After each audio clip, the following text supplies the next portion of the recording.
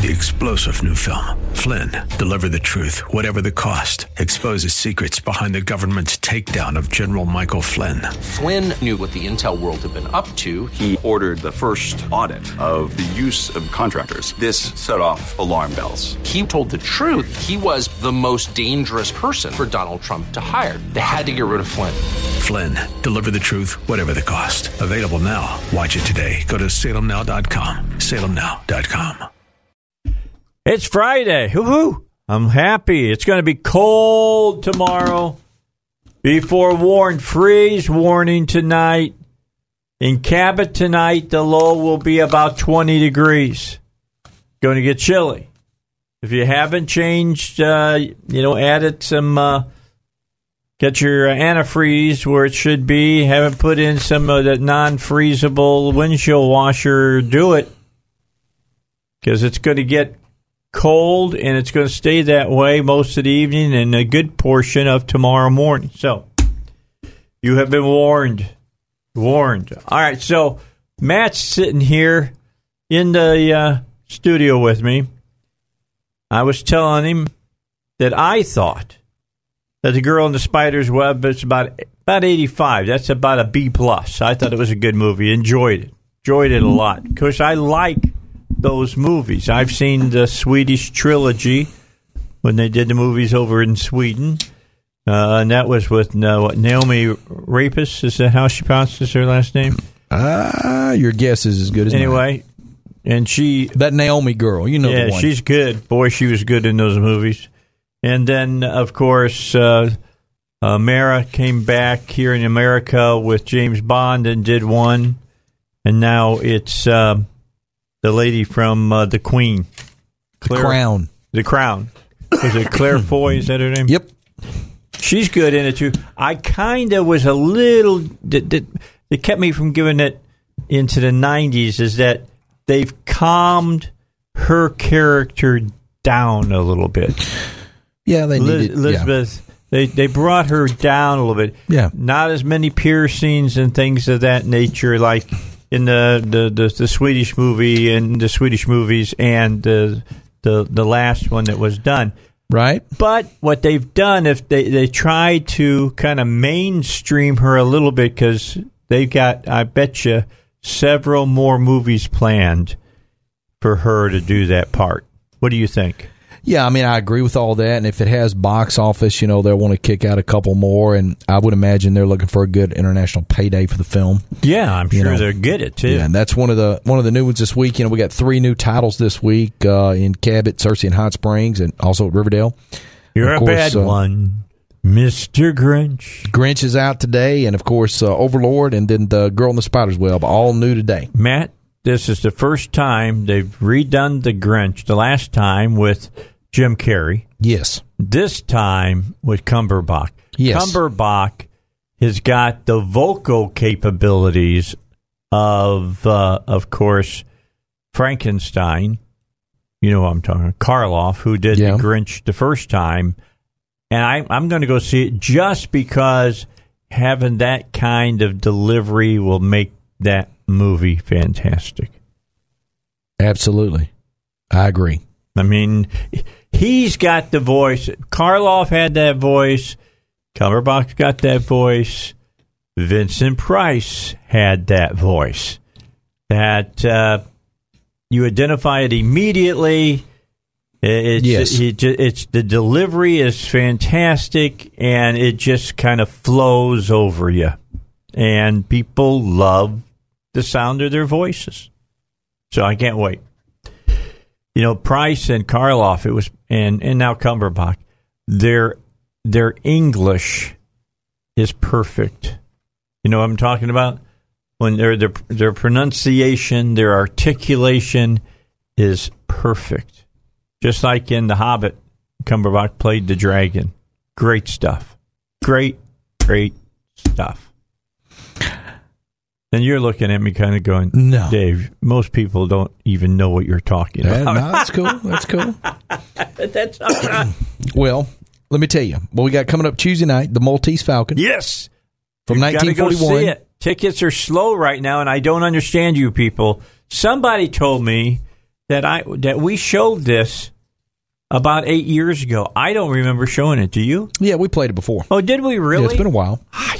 I didn't think I should have played a different movie. Then I thought I was playing a Bogart movie nobody had ever seen on the big screen, and I was wrong. The Maltese Falcon, 1941. It's Tuesday night. Yep. 7 p.m. The Riverdale 10. I'll be sitting there with my popcorn. I'm going to sit there and watch the whole movie. Tickets are on sale at Riverdale10.com. Be sure to get your advance ticket. Don't stumble in there and get a bad seat or no seat. Riverdale10.com. Maltese Falcon, 1941. Humphrey Bogart, 7 p.m. Tuesday night. Also playing at the Riverdale 10 this weekend. Remember, that's Riverdale10.com. Right. Go to that website. Download the free Theater Group mobile app. Sign up for the email newsletter. Like our Facebook page and sign up for events. It's all there at Riverdale10.com. Full food menu. Check out all the food we got for sale right there on the website. Just click menu. Serving over 40 different beers, 10 different wines. Riverdale10.com. Today and Saturday and Sunday this weekend, we've got 11 a.m. showtimes. New this week, The Grinch. Also new this week, Overlord. And also new this week, The Girl in the Spider's Web. Good movie. We're also showing brand new this week exclusively, Beautiful Boy. And exclusive this week to the Riverdale 10 with Melissa McCarthy, Can You Ever Forgive Me? From Fox Searchlight Pictures. All right. Riverdale10.com. That's what's new. Now we're holding over Bohemian Rhapsody, Nobody's Fool, Mamma Mia, Mamma Mia. A Star is Born, Nutcracker and the Four Realms, First Man, and Robert Redford in The Old Man and the Gun. Riverdale10.com. So go check that out. Exclusive showings of Can You Ever Forgive Me and Beautiful Boy. And, of course, starting on the 16th, we'll have Boy Erased, and that's exclusive for us from Focus Features. Also on the 16th, Widows. Also on the 16th, Instant Family with Mark Wahlberg. And also on the 16th, Fantastic Beasts, the new one. Riverdale10.com for more information. All right. Can You Ever Forgive Me? Is this a dramatic turn? Yeah, she does a great job in it. You've got today's Democrat Gazette somewhere around here, I believe. It's in my office right now. It got a great review today. Did it really? From Philip Martin, the Democrat Gazette. Yes, it's one of the better roles of her entire career. That's funny because comedians are like that. You put them in a serious role, and it's really amazing what they can do sometimes. She has done a good job with the film. There's no doubt about it. You know, now Jim Carrey, on the other hand, has not done that yet. I'd like to get that in I don't know. The Truman Show? No. I don't know. See, for instance, I still to this day believe that Bill Murray did a great job in The Razor's Edge. Mm-hmm. I thought he did really well with that. And then he came back years later, and what was the one that he was the aging celebrity over in Japan? Lost in Translation. Great movie. And really good. The other one about the flowers was a really good one. Broken Flowers. I mean, he has proven his range now. Yes. As far as that goes. So it's good stuff. But again, for you here's what if you want to watch somebody and see a fantastic actress at work, go see First Man and watch Claire in that, playing the wife of course, the first man that walked on the moon. Watch how she acts in that, and then walk out of that movie and go see The Girl in the Spider's Web and see if she even comes off as the same actress. You can catch both at Riverdale10.com. I know. That's what I'm telling them to do. Check it out. You can go see First Man at 6:45, and you catch The Girl in the Spider's Web at 9:30. There you go. I'm just telling you, you're going to go, wow, talk about playing a part like in First Man, and then turn around and play the part in The Girl in the Spider's Web. And listen to her accent. She's English, all right? And in This Girl in the Spider's Web, she sounds Swedish. And in First Man, it's pure Americana. It's amazing. She's an amazing actress. She really is. Does a great job. She should get an Academy Award nomination for something this year. I don't know. We'll see. Yeah, It'll be a tough she's really race. good. Be a tough race. Good. We got time to touch base on one more? Yeah, go ahead. Okay, if you're down south in the big city of Hot Springs. Look, going to Hot Springs Hot Cinema. Springs. VIP Cinema. 8 okay. VIP Cinema. The Hot Springs 8 VIP Cinema. Now, we have started our new construction, and our goal is to have the new screens open by May. Showing this week in Hot Springs, The Grinch, The Girl in the Spider's Web, Nutcracker and the Four Realms, Bohemian Rhapsody. Good movie. Nobody's Fool. That's hotspringsvip.com. Advance tickets always on sale there. Of course, we have the luxury leather electric recliners with tables and reserved seating. Got those at Riverdale 10 as well. And in Cabot. As well. Over 20 different beers, 8 different wines, full food menu. Click menu right there at hotspringsvip.com for that full menu. Sign up for the email newsletter. Like the Facebook page. Sign up for events. Download the free Theater Group mobile app. 11 a.m. showtimes, Friday, Saturday, and Sunday this week in Hot Springs at Hot Springs 8 VIP Cinema. The 2019 Theater Group free popcorn tub is on sale. Went on sale today. You buy the 2019 free popcorn tub. It's good in Cabot, Searcy, Hot Springs, and Riverdale, all 4 locations. 200 ounces of popcorn. All popcorn free on Wednesdays, unlimited refills, and refills for just $4 Thursday through Tuesday. Make sure you pick up the 2018 Theater Group Inc. free popcorn tub. And, of course, gift cards are always on sale on our website. You can get a virtual gift card, send it to anybody, and they're on sale at the theater. Hot Springs 8VIPcinema.com. New parking lot, all new expanded and remodeled restrooms, all new carpet, all new drapes, new screens with stadium seating and recliners, all coming to Hot Springs. Be open by May.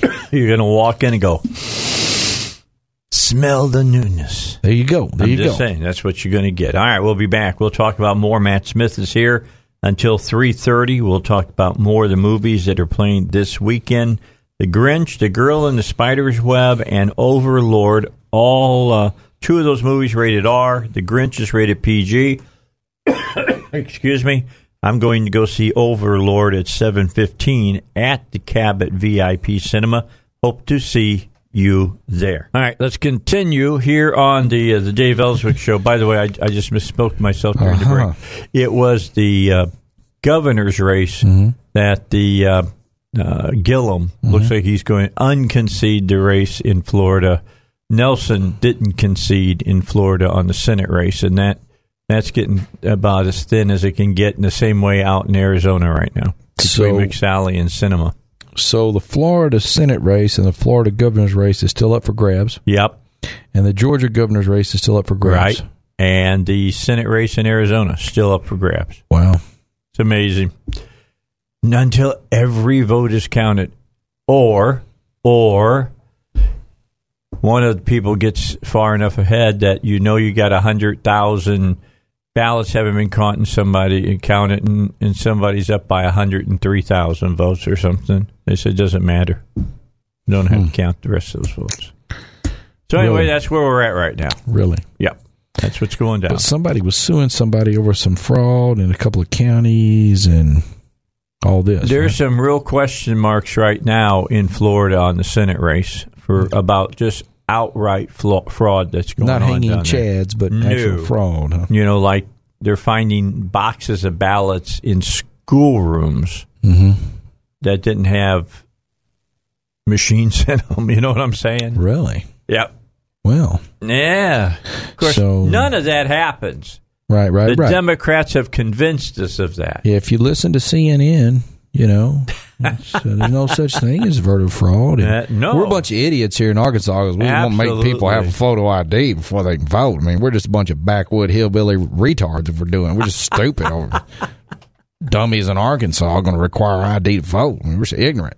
I just got to say. That's how dumb we are. We passed that. You know. How does, like in Arizona, how does 160,000 ballots just suddenly appear?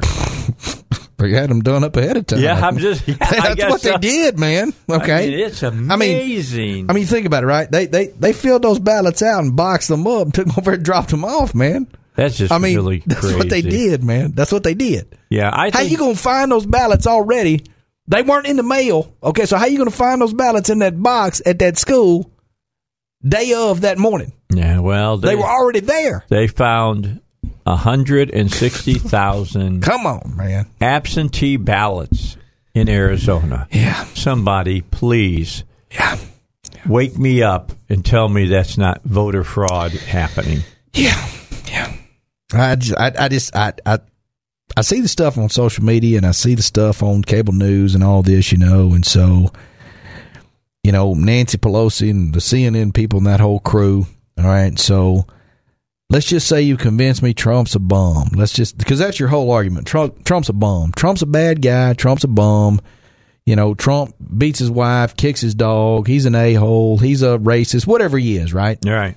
He's all those things and more. Trump is just, according to Nancy Pelosi and CNN, he is. Exactly right. He beats his dog, beats his wife, kicks his kids. He's mean to cats. And if he says he hates small children. If he says he didn't do any of those things, just say, when did you stop? He hates small children, right? He's an a-hole. He's horrible, right? Right. Let's say I buy into all that, right? Let's say that I believe that that's true. Okay, so now I don't want Trump to be friends with my son. I don't want him to date my daughter. I'm not going to invite him over to barbecue at my house. I don't want to drink a cold beer with him if I drink, but I don't. I don't want to have a cup of coffee with Trump. I don't want to hang out with him. I don't want Trump to be my friend. All right. Because I believe everything that they say on CNN and everything Nancy Pelosi says, right? Yes, I believe. I'm just saying. Okay. I'm a religious believer in Don Lemon. Okay, so that dude is way out there, bro. He's like way out there. Okay. Is. All right. Anyway, let's say we got the largest group of racists gathered together in Central Arkansas right here in these two rooms. Right. Because we voted for that voter ID. But anyway, let's say I buy into all that, right? Okay, I believe all that about Trump. So now I know I don't want to eat lunch with him. I don't want to golf with him. I don't want to play cards with him. Can't hang out with him. He's a bad bum. I don't want to be in the same room with him. He can't be friends with my son. Can't date my daughter. He's a punk. All right? Let's say I believe all that, right? Yes. Now that we've established that, that's not why I voted for him. I don't want to be friends with him. I don't want to hang out with him. I want him to run the government right. Yep. Right? Like I like my dentist. My dentist does a good job with my teeth, right? I don't know if he beats his wife or not. Don't care. Okay? Don't care. Right. The guy that works on my car, my mechanic, he may be cruel to his dogs and cats, but I don't care. Okay? Right? I don't care if my cardiologist, is a punk or is a bum. I don't even care if my cardiologist, what his personal beliefs are. I don't know. He could have a hood at home in his closet. I have no idea. You just want to know that he can fix your heart. Right. I'm not voting on whether I want somebody to be my friend or even if I agree with them on personal values or anything. I just want them to do their job, man. I just want them to do their job. That's it. I'm not going to my dentist based on his moral beliefs or compass. Yeah. I just want him to fix my teeth, man. Right. So that's what I don't get. Personally, if Trump's a punk, okay, whatever. But he's good for business. He's good for the economy. He's good for America. The stock market's up. Unemployment's down. Taxes have been cut. We've deregulated. We're producing more oil now than Russia or Saudi Arabia. We're exporting gas to Poland and the Ukraine so they can stop getting it from Russia. The economy's on fire. Everybody I know is hiring. Everybody I know is working. All my employees got more money in their pocket now than they had in their pocket 3 years ago. So all this other stuff doesn't matter to me. And if I'm going to go with Pelosi, not to say that I wouldn't, okay? Not to say that I wouldn't. I'm open to all people with ideas, right? Give me an idea that's better. What you got? You got free college and free medical care? You want both? Who's going to pay for it? I mean, give me an idea that's better than what I'm getting right now. I don't hear no ideas. All I hear is punk Trump, and Trump is a POS and all this stuff, right? Okay, but he's running the country pretty good. But everything else, right? I'm not out there voting for somebody to be my friend, right? I'm not trying to sit next to the dude in the church pew. I'm not going to church with the guy. He's not my pastor, right? So all that other doesn't make any sense to me. But that's all they harp on, man. They got no ideas. They got nothing. They got no new policies, right? And I got to vote my conscience. I mean, I went into that voting booth. There's a couple of people I couldn't vote for, man. Like our land commissioner, man. I mean, our land commissioner went out there and bought that boat with taxpayer money. Mm-hmm. He had to buy that boat, man. He could have got the Game and Fish Commission to take him over. He could have rented a boat. He had to spend all that money to buy a boat for him to tool around in. So I couldn't vote for our land commissioner. Okay. I couldn't do it. Arkansas, our land commissioner. He's now Secretary of State. I couldn't vote for the guy. All right, I did. I couldn't, okay, because I'm like, man, you shouldn't have bought that boat. I don't like wasting taxpayer money. Also, I could not hold my nose and vote for the Democrats. I voted for the Libertarian, okay? Well, for governor? For his opponent. He had a Libertarian opponent. I couldn't vote Mark for West. Couldn't vote for him. Okay. And then you got our state treasurer who, got the lawsuit going because he mouthed off at somebody in the office. And then he spent taxpayer money to defend on that lawsuit. Okay, you're talking about Dennis Milligan. I can't get behind that either. I mean, first of all, you shouldn't have shot your mouth off like that at work. It's not like he was hanging out with your buddies on the golf course or you was at home around your swimming pool. He was barbecuing out somewhere. Hold your thought. You're on fire. Hold your thought. I'm just saying. Here's the news. Hey, listen, if you like to use your hands, you like to work outdoors, I've got the perfect place for you to put your resume in at. And you may make up to $20 an hour, and that's over at PI Roofing. They're expanding and have been expanding now for several months.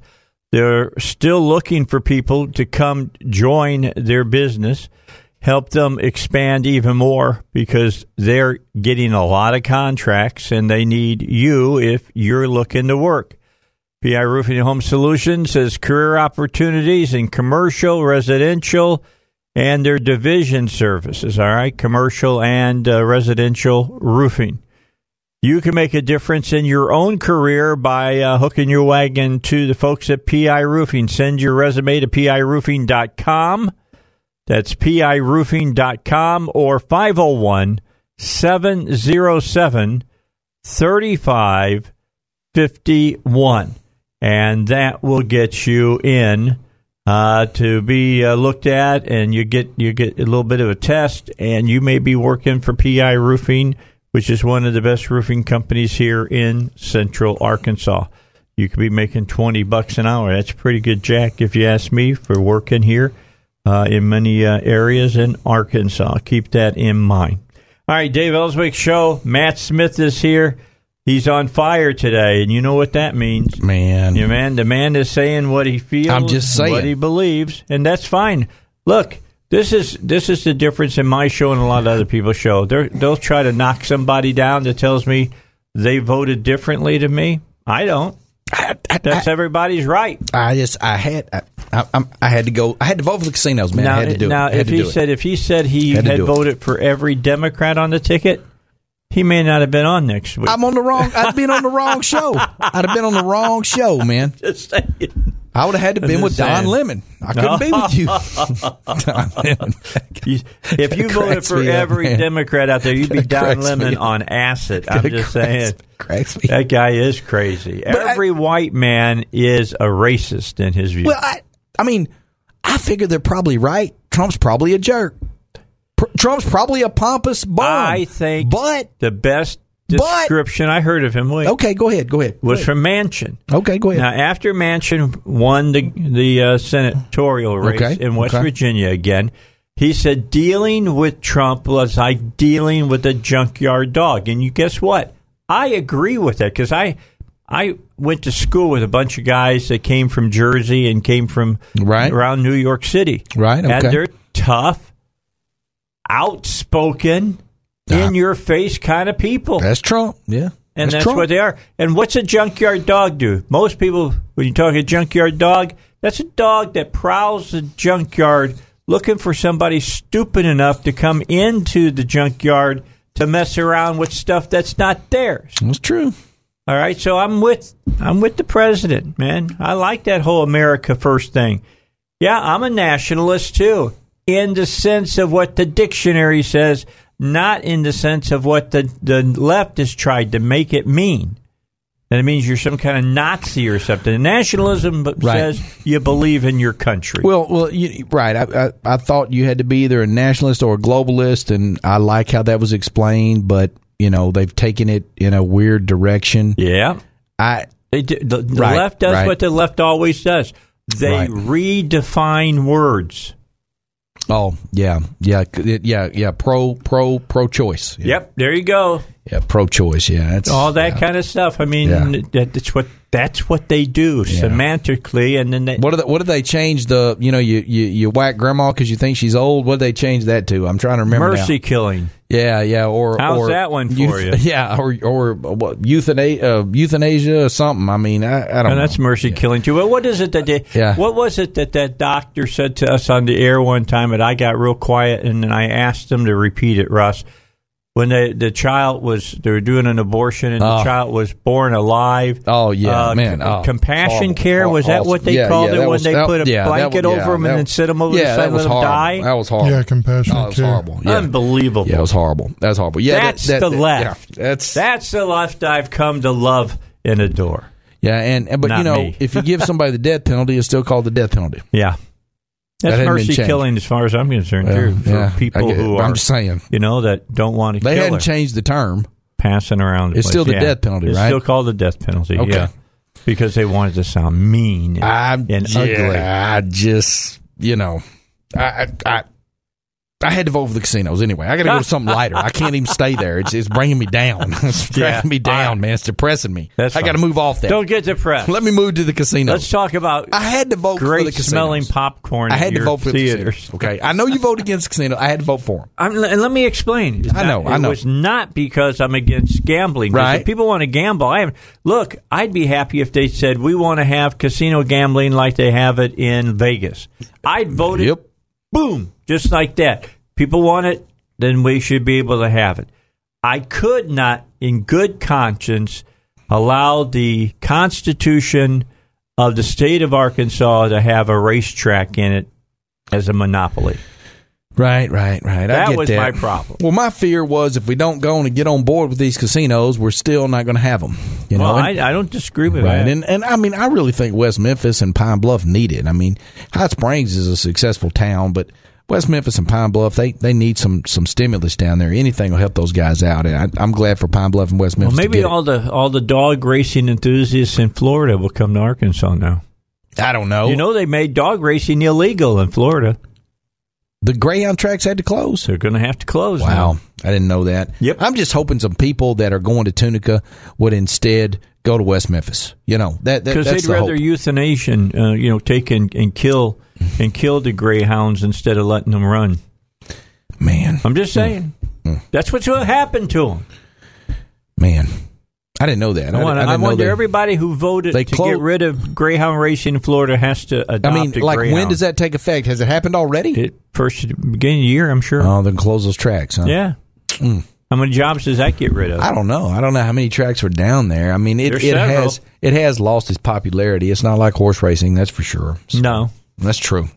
I have not gone to West Memphis. I've been thinking about going over there just to go for watching the dogs run to see what it's like. Well, they've got some good restaurants in there now. They got a Sammy Hagar's beach bar in there. Oh, really? Yeah, it's cool. They got a good steakhouse in there, I mean, I don't gamble, right? But I stop by for the food. I like the food. You're like me. I get better things to do with my money. Yeah. I mean, I don't gamble. I don't buy lottery tickets, for example. But I'm glad we have one. I'm not against it, right? See, that's a perfect example. Twice I voted against the lottery because, remember, it was always like one guy who was going to run it. Yeah. And I voted against that when they finally said, we want to have a lottery and, X amount of dollars would go to college scholarships. Yes. The lieutenant governor did a good job with that. They did. But I mean, I don't buy lottery tickets. I'm glad we got one. I'm not going to casino to gamble. I'm glad we're getting casinos here because the people that want to gamble are going to Oklahoma. They're going to Shreveport. They're going to Tunica. I want Arkansas to spend their gambling money in Arkansas if they choose to gamble. What I like about the casinos is entertainment. They do bring in some good live bands, some good live music. They do bring in some good comedians. And they've always got some good restaurants. I mean... Yeah, do you know why I go to Vegas? I go to Vegas for the show. Oh yeah, absolutely. I go to Vegas for the show. So I'm glad that passed. I'm glad we got the voter ID too. I think that's great. We need that for sure. So I can tell you, the last 2 times I've been in Vegas, I haven't even dropped a quarter in any of the slot machines. I haven't done anything. I've gone the entertainment's to so see good. The shows, world class, global. You know what I always go see? I always go see the Blue Man Group when I go to Vegas. They're good. They make me laugh. Yeah. They're just so outrageously funny. And the last time I was in Vegas, it's been a few years now, it was to go see Phantom of the Opera, because they had it there for, about 5 years, and every night was Phantom of the Opera night. It was good stuff. I love that show. It's a good show. All right, take another quick break, and then we'll come back because we went long on the last one. You know, it only happens one time. I want you to remember this. One time, only 90 people will be able to see it. And that's you're invited to a special one-time screening of the documentary film, The Tax Train is Coming. Government officials, economists, financial experts going to spill the beans for you. You got to know that, you've been working all your life. You've been putting money away. Now you're getting close to your retirement, and you go, I can't wait. Well, neither can the federal government, because, man, you're going to pay much higher taxes in retirement with that IRA, the 401k, and the Social Security benefits. Plus, they want you to understand it's a critical time for you to take action so that you won't be just left with a fraction of your retirement savings. So admission is free. It's hosted by David Lucas, host of the David Lucas Show right here on 101.1 FM, The Answer. If you've saved $500,000 for retirement, you need to call to reserve your free ticket right now at 501-653-6690. That's 501-653-6690. 501-653-6690. Let me just tell you, you got a 401k? Have you planned, if it's just a regular 401k, not a Roth? A Roth, you're paying the taxes up front, and then you put your money in there, and then when you take it out, you don't pay taxes on it. But let's say you didn't do that. You just got a regular 501k. Every time you get your money out, let's say you take $100,000 out. $250,000 of it belongs to the federal government or the state government. 25%. Think about that. Need to make some changes. Protect your money. It's the Dave Elswick Show. All right, we're down to about 9 minutes left, and then we'll give you some news, and then we'll come back. We haven't talked about Searcy or Hot Springs yet. Cabot and Searcy yet, so we got to do that. Let you know what's playing. Let me just give you my personal endorsement of some of the movies I think you should go see. Tuesday, for instance, you should be out at my classic movie, 7 o'clock showing of The Maltese Falcon from 1941 with Humphrey Bogart.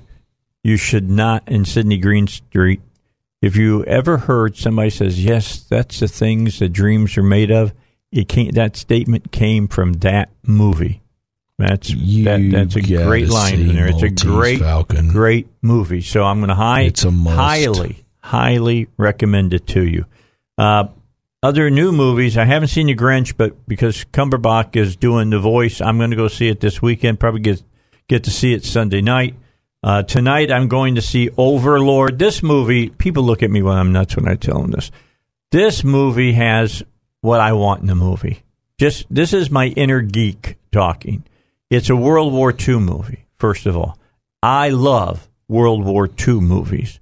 I grew up learning about World War II. My father fought with Patton in World War II. He was in the Battle of the Bulge in World War II.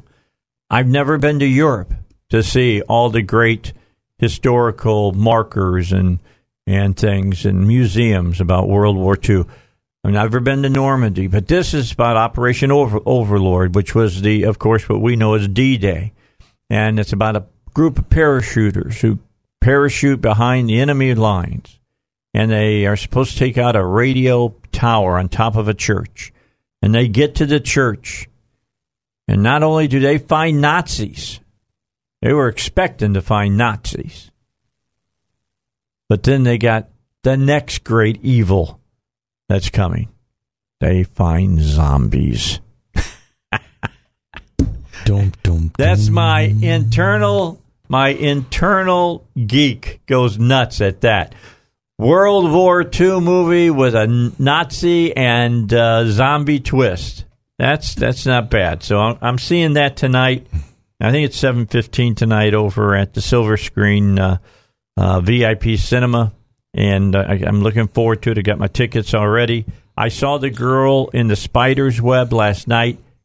If you like the Elizabeth movies from the girl with the dragon tattoo and the girl who Kick the Hornet's Nest and all the rest of them, you're going to love this movie as well. It's a lot of fun. A little bit more calm down on the main character, but that's okay. It's still a great movie. I haven't seen Can You Ever Forgive Me over Riverdale or Beautiful Boy. I've seen Bohemian Rhapsody. It's an excellent it's so biopic. awesome. It's a great biopic. If you like Queen's music, you're going to love the movie. A Star Is Born is a good movie. It's it's a typical cry fest at the end for the women, but the bottom line, it's a wonderful motion picture. Good. It's pretty good.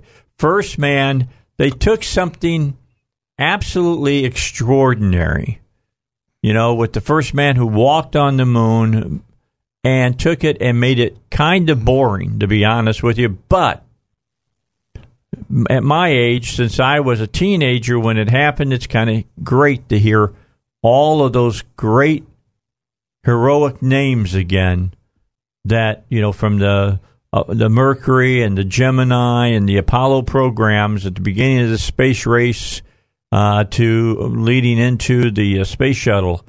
It's great to hear those names again, and Ed Black and all the rest of them.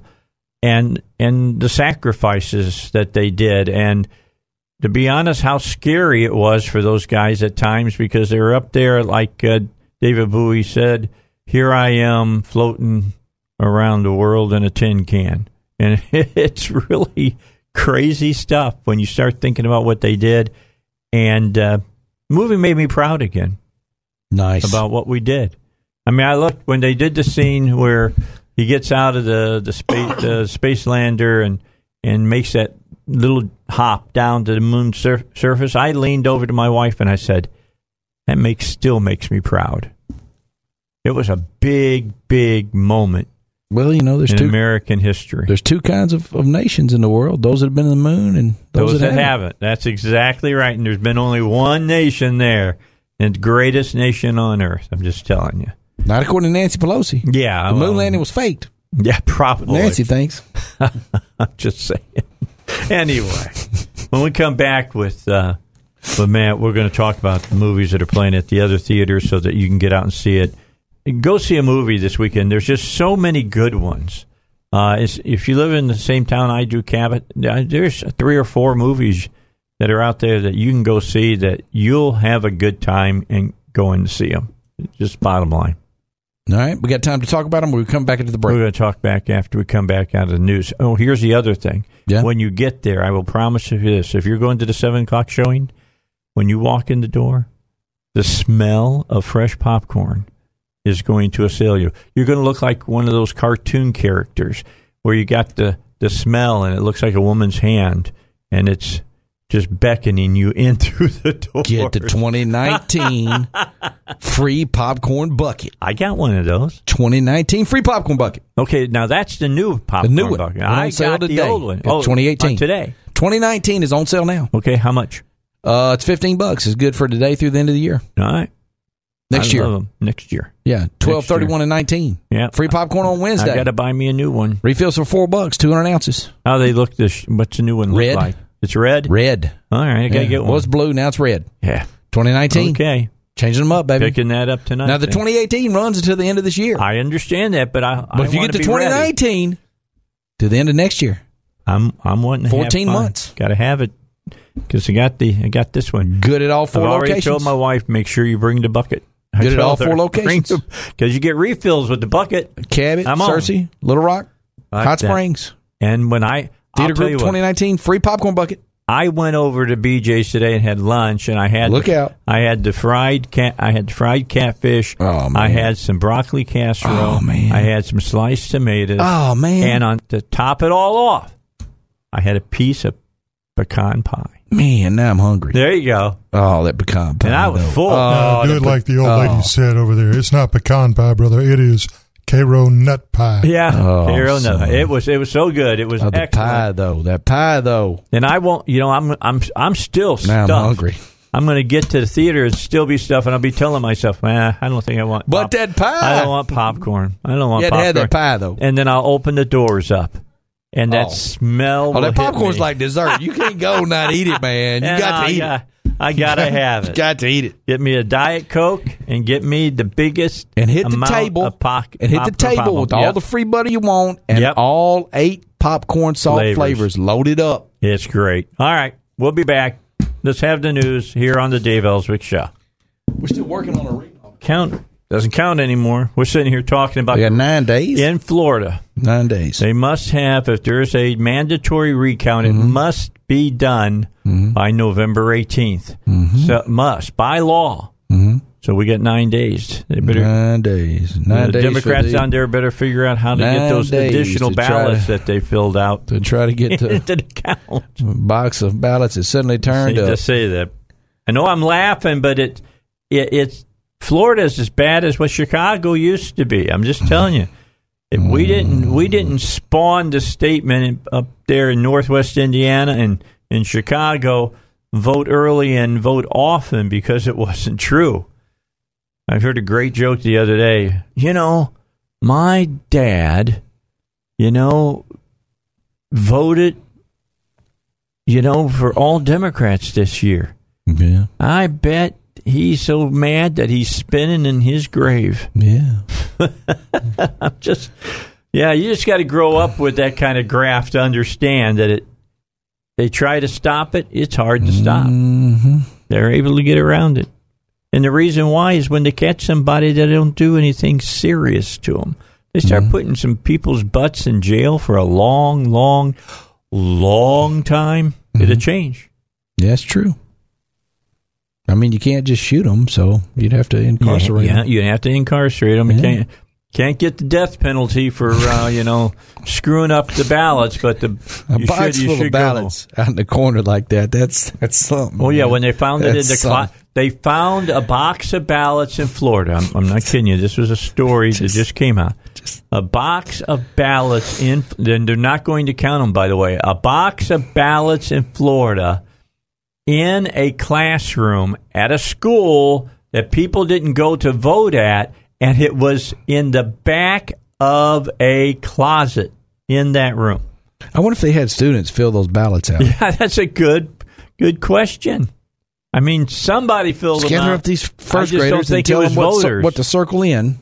I just man. They got to come up with some way of looking stealing at the election. No, those aren't going to count, folks. And in Arizona, how can you come up with 160,000 absentee ballots that you didn't know existed until yesterday? Until it looked like the Republican was winning? Yeah, and they all they suddenly found they all came out of a county where it's highly Democratic. There's 150,000 absentee ballots here. Yeah, unbelievable. It's only 172,000 people in the county. All right. Everybody else was out of town that week. They had to mail it in. It's only 12,000 people in the county at home. Okay, so if you're going out to eat tonight in Cabot and you're thinking about heading over to U.S. Pizza, or maybe you're going to hit up to the steakhouse out there, or you go to my favorite restaurant there in Cabot, Naru's. I love eating at Naru. Or you could just eat at the movie theater. Yeah, or you can eat at the movie theater, or you can eat at Tokyo House. All right? Because last time I knew you guys didn't have a grill with a guy that can catch eggs in their hat. We don't have that yet. We're waiting on them to vote Lonoke County wet. Yeah, and we're going to put that in the lobby. There we go. I like that. I'd be all about that. With that said, let's look at what's playing at the Cabot VIP Cinema and playing up in Searcy VIP Cinema as well. So hit us on the website, CabotVIPCinema.com. Now be sure to check out the full food menu right there on the website. We've got that 2019 free popcorn tub on sale today. You buy the popcorn tub, you get free popcorn every Wednesday from now until the end of 2019. It's good for the next 14 months. And you get $4 refills on that 200-ounce popcorn tub on Thursdays through Tuesdays, but free popcorn unlimited amounts on Wednesday. Get the 2019 free popcorn tub. You can use it in Cabot, Searcy, Hot Springs, and Little Rock. Of course, we got gift cards for sale. You buy those gift cards, you can buy a virtual gift card online, send it to anybody you want, or you can get a gift card at the theater. And if you buy that gift card in Cabot, you can use it in Cabot, Searcy, Hot Springs, or Little Rock. Be sure to check out the menu, CabotVIPCinema.com. Buy your advance tickets right there on the website, too.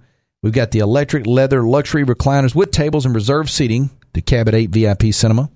And we got a full food menu, including fresh, made-to-order food, chicken tenders, White Castle cheeseburger sliders, French fries, State Fair corn dogs, Nathan's hot dogs, handcrafted, made-to-order fresh pizza, key lime pie, chocolate peanut butter pie, ice cream, of course, candy, popcorn, nachos, hot dogs, Bavarian pretzels, 4 cheese mozzarella cheese sticks, toasted raviolis. Of course, we got soda and frozen Cokes all right there. Hit the menu at CabotVIPcinema.com.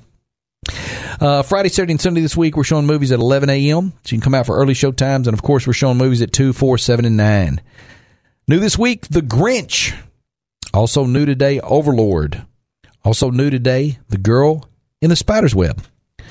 That's a good movie. Go see it. Held over by popular demand. Disney's Nutcracker in the Four Realms. Bohemian Rhapsody. Halloween. A Star is Born. Venom.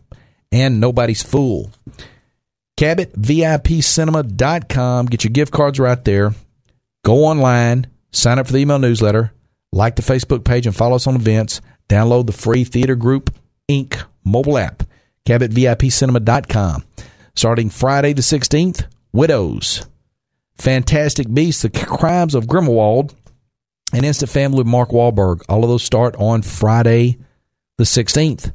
Starting on Wednesday, November 21st, Ralph Breaks the Internet. That's Wreck-It Ralph 2, Robin Hood, and Creed 2. All of those starting on the 21st. Tickets are already on sale. CabotVIPcinema.com.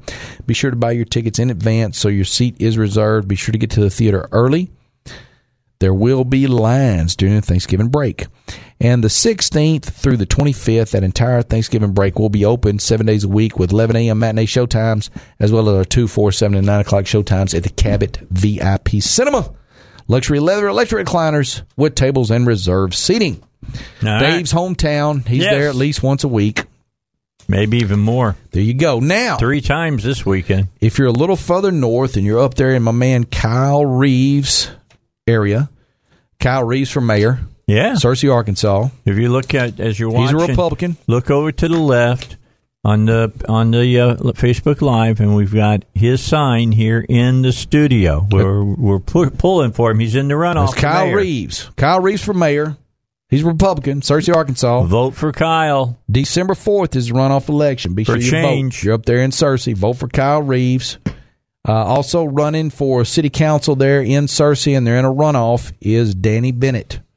He's going for the city council. So there's only 2 runoffs in Searcy on December 4th. 1 city council seat. Vote Bennett. Vote Danny Bennett for Searcy City Council December 4th. And for mayor, vote Kyle Reeves. That's He's a Republican. Right. Absolutely. It's time for change. Get some new people in there. Kyle Reeves has never been the mayor before. Brand new mayor for Searcy. And Danny Bennett's never been on the city council. Both small business owners. We got to support small businessmen. Danny Bennett's owned a business area in Searcy since 1985. So December 4th, vote Danny Bennett.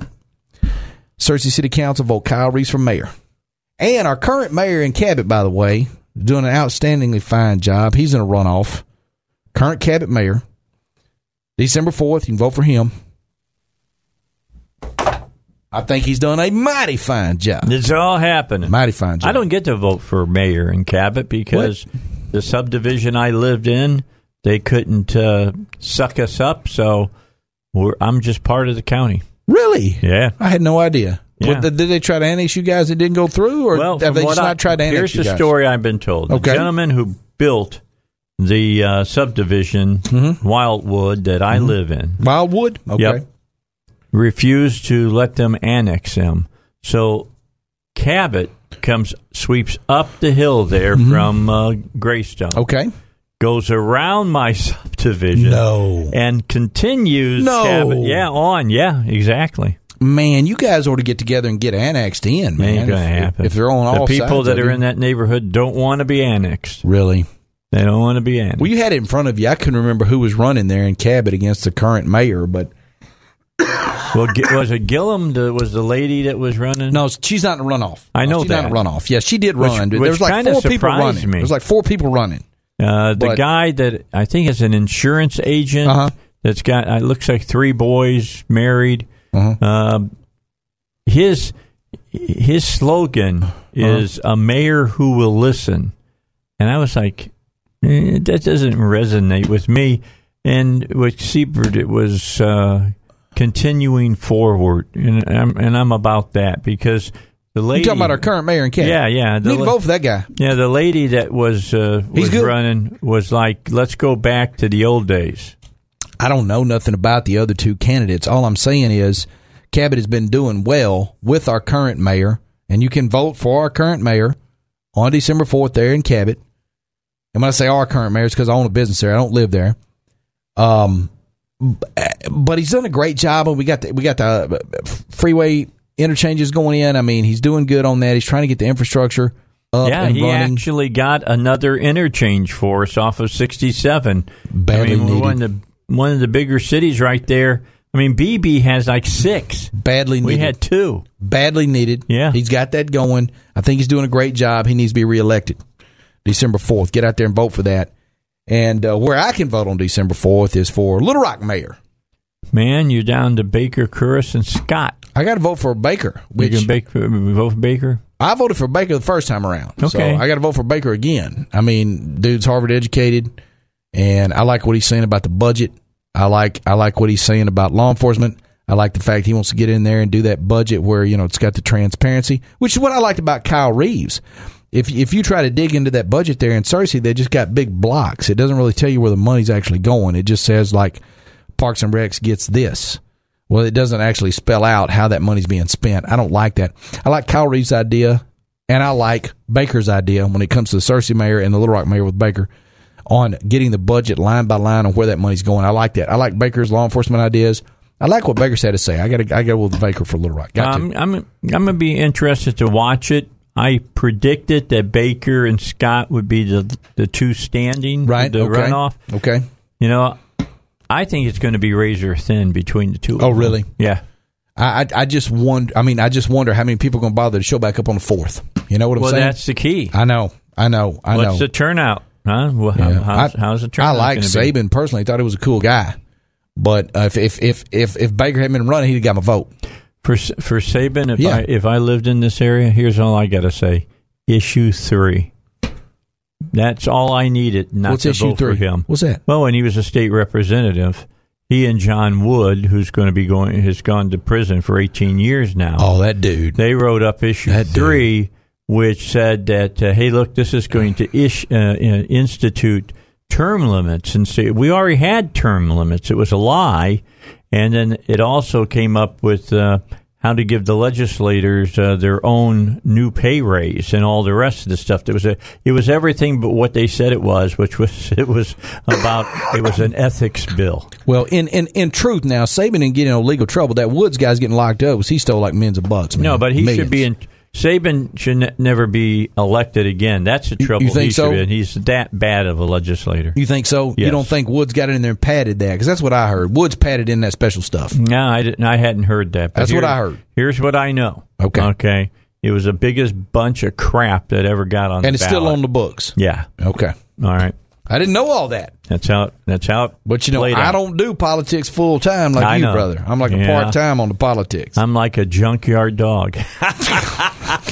I'm quitting early today, guys. I'm going to start saying I'm a junkyard dog. I would wear that like a badge. I'm quitting, man. I'm throwing in the towel early today. All right. I can't hang with this guy. 20 minutes after 3. Let me remind you about Applied Research and what they've got going on. They still have their clinical research studies that explores the safety and effectiveness of investigational drugs. Now, these are drugs that have been given the green light for this final test that will either make them or break them. If they do what they say they do, they'll go be marketed, OTC or whatever. And, they'll be out there for you to be able to take to help your medical conditions. If they don't make those tests, then they will not be. And they need people like you to be involved in these tests to make sure these drugs do what they say they do. To qualify, you need to just go to the website, arcarkansas.com. You'll see all these different studies they got. Right now I'm looking at 1, 2, 3, 4, 5, 6, 7, 8, 9, 10 that they have happening. Do the drop-down menu, and it'll tell you everything that you need to qualify for to be able to get into one of these tests. You will be compensated for those tests as well. ARCarkansas.com or call them 501-954-7822. Let's talk about Searcy. Let's head up Highway 67 north, and just before you get up there, now Bald Knob after Searcy? After. Okay. You leave Searcy, go to Bald Knob, then get over to Augusta to get to a liquor store. Now, I go to Bald Knob to get good Cajun food. That's that's what people have to do. Get me some gator up there, because White County's dry. Yeah, they are. All unfortunately. Right. Go ahead. I tried to vote in that casino across the street from Harding University, but I went on the ballot anywhere. I just wrote it in. Don't get upset with him. I just wrote it in. He used to attend Harding University. Just wrote it in. And then he showed up on campus. They called him to the provost's office and said, "Son, we don't know if you fit here or not. Get a haircut and a real job." Okay, moving on. All right. Hit us on the website, CerseiCinema.com. That's CerseiCinema.com. And we got 2 o'clock afternoon matinee showtimes, Friday, Saturday, and Sunday this weekend. Be sure to check out The Grinch. Also showing Overlord, The Girl in the Spider's Web, Bohemian Rhapsody, Nutcracker in the Four Realms, Goosebumps 2, Venom, Nobody's Fool, and Halloween. Check out CerseiCinema.com. Buy your advance tickets right there. Click on menu to check out that full food menu, including Nathan's Hot Dogs, Bavarian Pretzels, State Fair Corn Dogs, White Castle Cheeseburger Sliders, French fries, toasted white aioli, mozzarella cheese sticks, fresh made-to-order handcrafted pizza, of course, ices, soda, bottled water, nachos, pie, ice cream, about 20 flavors of candy. Pick up that 2019 free popcorn tub. It's here, 200 ounces. Free popcorn on Wednesdays. Refills for just $4 Thursday through Tuesday. The 2019 free popcorn tub is here. Good now through the end of 2019. 14 months to use that. Pick up. Tim Lemon is sitting here. Tim, you need to get one of those popcorn tubs, brother. That sounds amazing. Oh, it sounds like a great deal. It's beyond a great deal. It's a fantastic deal. Okay, go ahead. Hit the table there for unlimited free butter and 8 different flavors of salt. So make sure you stop by the table there, the butter table, and load yourself up. CerseiCinema.com. Now, next Friday we'll have Widows. We'll have Instant Family with Mark Wahlberg, and of course we will have the new Fantastic Beasts film. All 3 of those start on the 16th. On the 21st, we'll have Robin Hood, Creed, and Ralph Breaks the Internet, Wreck-It Ralph 2. So be looking forward to all of those films. I am looking forward to Creed 2. Now, for people who don't know what this movie's about, Creed, of course, Rocky is his trainer. He's doing the Burgess Meredith thing right now. So here's the key. He is training him to fight Drago's son.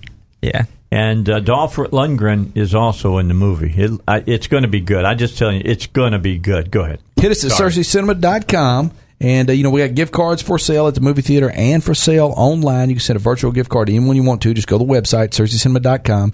You buy the gift card, it's good at Searcy, Cabot, Little Rock, and Hot Springs. And, of course, the 2019 free popcorn bucket is also good at all 4 locations. Go to the website, CerseiCinema.com. The link there to like us on Facebook and follow our events. Download the free Theater Group mobile app for your phone. And, of course, sign up for the email newsletter, CerseiCinema.com. You can catch us in Little Rock at Riverdale10.com. And, of course, we are Cabot, VIPcinema.com, and Hot Springs, VIP.com. There you go. I'm just telling you, it's a great weekend to go see a movie. The Girl in the Spider's Web is fantastic. I'm going to go out on a limb and say Overlord is good. It's a J.J. Abrams production. It should be very entertaining.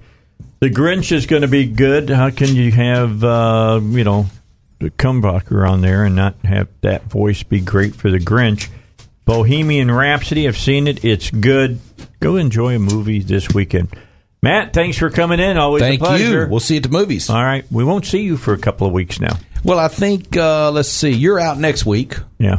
And I'm out the following week. We're both out the following week. Okay. You're out next week for, no, wait, you're going to be here next week, I'm here next week. Okay. I'll be out the next 2 weeks after that. Okay. I will be here next week. There you go. I won't be here Thanksgiving or the week after. All right, we're back. The Geek Squad is coming in now for 90 minutes. The squad today is a little bit thinner than normal. I've got Dr. Tim Lim sitting here, and Mark Pellegrini's coming. He is, yeah, in a few minutes. Be here in about 15 minutes. I want to talk to him about this influx, this rebirth of horror at the cinema, and how well it is done. There's one movie this year that didn't do well that I thought would do well, and it didn't. I'll wait till it comes. I didn't get out to get a chance to see it. I'll wait till it shows up on Redbox, and then I'll rent it and watch it. It was the one about the theme park. Didn't know about that one. I thought that was going to do really well, and it did not. It just, maybe people remember some of the really terrible theme park movies, the haunted house and stuff on the theme park and how bad they were. The last really good one I saw was, what was it called? New Kids? Was that the one that had, what's his name that plays the lone survivor? What's that guy's name? Mark Wahlberg? Not Wahlberg, no. Who's the guy who plays the survivor guy? He played Jack Bauer. I don't know. Kiefer Sutherland? Kiefer Sutherland, okay. Yeah. Yeah, he was like the bad kid in the movie. Okay. He was a rich kid, and they were terrorizing these new kids, and they worked at the fun park. And it was great. It was so much fun. And since that time, not so many good movies. Because that's the perfect location to have a great kind of slasher horror film. Yeah. You would think there'd be more of those movies. You would think so. But and the slasher genre has kind of backed off, although Halloween may bring them back. Did you go see it? I did. I saw it with Mark. What did you think? So I liked it. Mark, he'll give you his opinion. He has a very academic, analytical opinion on it. But that's not how you go watch a Halloween. Yeah, I mean, for me, it fulfilled what it needed to. I was entertained. Yeah. And, like I was telling him, I have seen at least 2 or 3 of those movies, but not enough to remember. And so I watched it pretty cold going in. And then I asked him how he liked it. And he said there were a lot of, basically it was just nothing but a collection of Easter eggs put together. Oh, it was. Yeah. And so I said, well, for me, I can't really opine based on that because I'm not that familiar with the lore. And I said, I can just judge it on its face. And I thought it did what it needed to. I mean, when they were fighting it out at Laurie Stroud's house, everything that showed up in that fight was from the first movie. I didn't know that. Yeah. The slatted closet doors and all of that was all there. In fact, there was a hat on the wall that was from the first movie. And when he showed up at the top of the stairwell when they were in the safe room, and it all elicited and took you right back to the first movie. But I thought that that's what they wanted to do, because the first meeting, this was supposed to be the last meeting between these two, huge characters for Halloween. So, yeah, Mark and I can have a really good discussion about that. Yeah, when he gets here, we'll him jibber jabber a little bit. By the way, there will be spoilers. There will be another Halloween movie. Yeah. After you make over $200 million, you're going to have a sequel. Yeah, and I was surprised at who so lived he in. Didn't die. I'm just telling you. And another character didn't die, who I was shocked because I thought that they would basically kill them so that they can just end that character arc. But it looks like they're going to keep that going. Which character? Jamie Lee Curtis. No. Yeah, she's going to be around.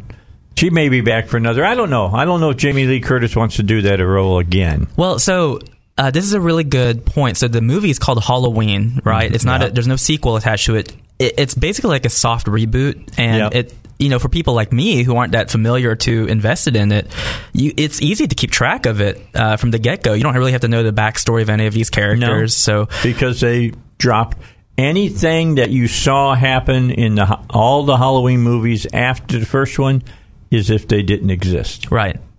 Yeah. So, I mean, as a person who kind of walks into this cold, or like a viewer who might be younger, this might be their entryway into that franchise. We'll just have to see if it has legs for its sequels. Yeah, I agree with that. But I think Mark told me that apparently this is not really the first time that they've done something like this. Essentially, they did it with the Halloween movie that Rob Zombie directed.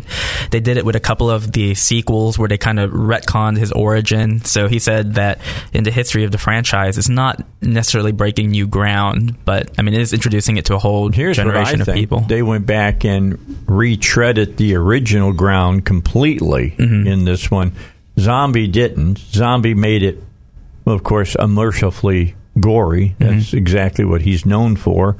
So he did what he's known for. His newest movie that he's filming right now, evidently, he is saying is going to be much more online with the movie where they. What was the last next to last one that he did? He had Host of Salem, House of a Thousand Corpses. No, the one it was after that. The one where the Devil's Rejects. Yes. Now, I'm going to tell you what. That movie, that was a perfect grindhouse movie from the 70s. And that's what he was shooting for. I mean, like the homage that they did for Chainsaw Gang Massacre when the guy was chasing, I think it's Cartwright. Nancy Cartwright. Uh-huh. And he had another person's face over his face like a mask. Oh my gosh! That was just like out of like Leatherface. That's what Leatherface wore, with somebody else's face on his head, and they were chasing him. And then, but I won't tell you that. You got to watch that movie. Is hardcore grindhouse. I'm just going to tell you that it is hardcore grindhouse. I liked it a lot. Well, after I watched House of a Thousand Corpses, I mean, I couldn't stomach the movie. Go watch Devil's Rejects. Okay. Seriously, if you're a fan, are you a fan person of the grindhouse type movies that they did back in the 70s and early 80s? Small increments. Okay. Well, maybe it isn't. Yeah, I bet you Mark would have a great time talking to me about grindhouse. Maybe. We'll see when he gets here. Well, I wish that Matt was still here, because I still think we're going to be able to pull off for next Halloween the show I Spit on Your Grave, the original. That is that is I hold that up as the perfect grindhouse movie. Okay, because grindhouse movies were made to be. There he is. Come on, Mark. Come on in here. Let's talk, because I just talking to Tim about grindhouse movies of the 70s and how grindhouse movies of the 70s were the perfect horror movies, I believe. Have you heard what I'm going to try to show next year in Halloween? Yes. Is it Last House on the Left? No. I Spit on Your Grave. Yeah. Okay, I figure it was which I hold up as the greatest grindhouse movie ever made. Well, so my difference of opinion, I think the ultimate grindhouse movie, the sleaziest, crummiest movie they ever made is Cannibal Holocaust. Whoa, yeah. That one is brutal, unpleasant. It's everything. When you go to a grindhouse movie, you should walk out just feeling gritty and sticky and dirty and unhappy with yourself that you went to go see it. But I Spit on Your Grave, and I'm going to see if we can't get the main actress here, because she's from Pine Bluff. Oh, wow. So that'd be kind of cool if she could come and talk about the making of that movie. Because, I mean, that's the perfect movie for #MeToo. Oh, they would. I can't believe they even made a remake of that one a few years ago. It was terrible. Oh, it was awful. Yeah, but I mean, the fact that they even tried to do it in this era when everything is verboten is admirable in its own right, even if the movie was bad. And that's what he's exactly right. They did everything in the first movie that revolted you, because it's about rape. Oh yeah, it's about gang rape, in fact, and they don't pull any punches about it. No, I mean, and same thing with Last House on the Left. I mean, Texas Chainsaw Massacre became a franchise, but it was a grindhouse movie when it came out, and it dealt with a lot of this, not rape, but just a lot of the most unpleasant, awful things you've watched. The last part of, we were just talking about grindhouse movies, and we were talking about Devil's Rejects, which I think Zombie, that movie was the perfect grindhouse movies of modern time. As like an homage, a throwback to that genre. I mean, Grindhouse is almost a genre. It's more like it was just a snapshot of cinematic history. I mean, you can't make a Grindhouse movie today. Grindhouse is something very specific. You can't do it now. Sectioned off to an era. But as an homage and a love letter to that era, it was very good. It was better than the movie Grindhouse by Tarantino. Yes, it was, which was really striking to me. Yeah, they were interesting. If anything, I felt the two Grindhouse films, which were Death Proof and Planet Terror. Planet Terror. Thank you. Which was pretty good. Which I like better than Death Proof. Me too. I kind of felt though that they were a little trying too hard to be faux Grindhouse, where Devil's Rejects was a bit more authentic. Mm-hmm. And personally, I like the one before Devil's Rejects, House of a Thousand Corpses. As a movie, I like that one a bit more. It's a very good Halloween time movie. I love watching it that time, but it's almost like it's a different genre or subgenre than Devil's Rejects was. Devil's Rejects, I was talking to Tim about this. I got to take a break, but the part where, I don't know which character it is, but he's got, I think it's Courtwright's husband's face. I knew you were going to mention that one. And he puts it on his face, and he's chasing her. And I won't tell everybody what happens to her, but it just totally caught me off guard. And I sat there for a few minutes, I went, that's Grindhouse. It's absolutely degenerate and as filthy as possible, but it does it in a way that's not so much like a wrong turn direct-to-DVD sequel, one of those kind of things. Yeah, or what was all the death movies that they did where the people... Faces of Death. Yeah, no. The people that were able to beat death and death. Final Destination. Yeah, Final Destination movies. I like those movies it's funny. I mean, I like the Final Destination series on premise. I think the premise of it. The first two are great. Yeah. And I mean, the last one they did, if you go back and watch it, there's a twist. You probably haven't seen it. I don't want to ruin it for anybody, but it's got a great twist at the end. I like them on premise, even if most of them aren't very good. But, I got to say that the very first kills in both of the first two movies were fantastic. The massacres, especially the second one, the highway massacre is just... that first one, though, the plane burning up. Yeah. And then the second one when the log comes through the windshield. We go on road trips, and that happens all the time. Yeah. that terrifies me. I mean, that's just... Yeah, when you're driving behind the truck now, especially around here when they've got the tree trucks hanging around. And speed bumps and potholes. And you're driving along, and... You're checking out the chains, Is that chain kind of shaking too much? Well, there's that part when it happens when someone's on a motorcycle and they're zipping in between lanes and waving through people. I'm like, I hope Final Destination 2 happens to that guy. But when I'm driving behind one of those lumber trucks, I hope it doesn't happen to me. Russ, do you know what we're talking about in Final Destination 2? Unfortunately, I have not seen the movie, so I don't know the exact whole premise, but I do understand. Your mic wasn't on. Oh, you need me to turn that button? Yes, push that button. Sorry, I was recording stuff earlier. That's all right. I don't know I haven't seen the movie, so I don't know, but I know what you're talking about. I've seen the trailers, which give you enough to understand what happens. So good. Between that and the plate of glass. That one was nasty. It was I think the most uncomfortable one in all those movies was the kid at the dentist's office who accidentally gets too much nitrogen or oxygen or something, and it paralyzes him, and the little thing from the mobile falls into his mouth, and that was a fake out death. It almost choked him, and then he gets killed when he leaves. Then he got the glass. Yeah, that was a good one. They because they do that through the movie. You think something's going to happen and nothing happens. Mm-hmm. Right. And, anyway. Then they get hit by a truck or something. We got to come back, Mark. We got to talk because I know I now want to talk to you about the new Halloween. I listened to you on the way here, and I was anxious to get here because I wanted to talk about it. All right. Well, I'm told I'm looking up, and there was a sign of a braking mark, and if I don't brake, you'll break my legs. And that's Russ. We'll take a break. We'll be back with more. It's the Dave Elswick Show, Geek Time. For 14 years now, they saved me thousands of dollars the very first time I used them because I was looking for the power deal that when you get in the shower and you turn on the water, the water goes comes on you.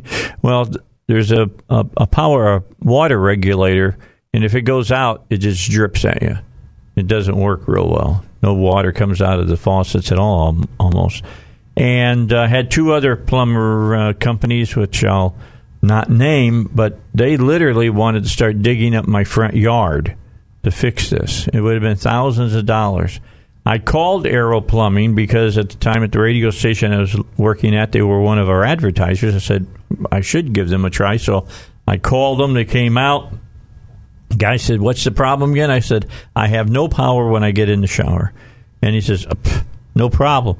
Walked to the front of my house, reached down in front of my house and pulled this thing out. He had to unscrew it. And goes back to his truck, and their trucks, they got all the necessary pieces typically for whatever they typically fix most of the time. Walks out, opens a box, takes the part out, walks over, and he says, "Okay, try your shower." Shh, less than $100 to fix it and for them to come out. So I just tell you, let me just weigh this for you. Under $100, over $3,000. Who would you use from then on? Rhetorical. Aero Plumbing, of course.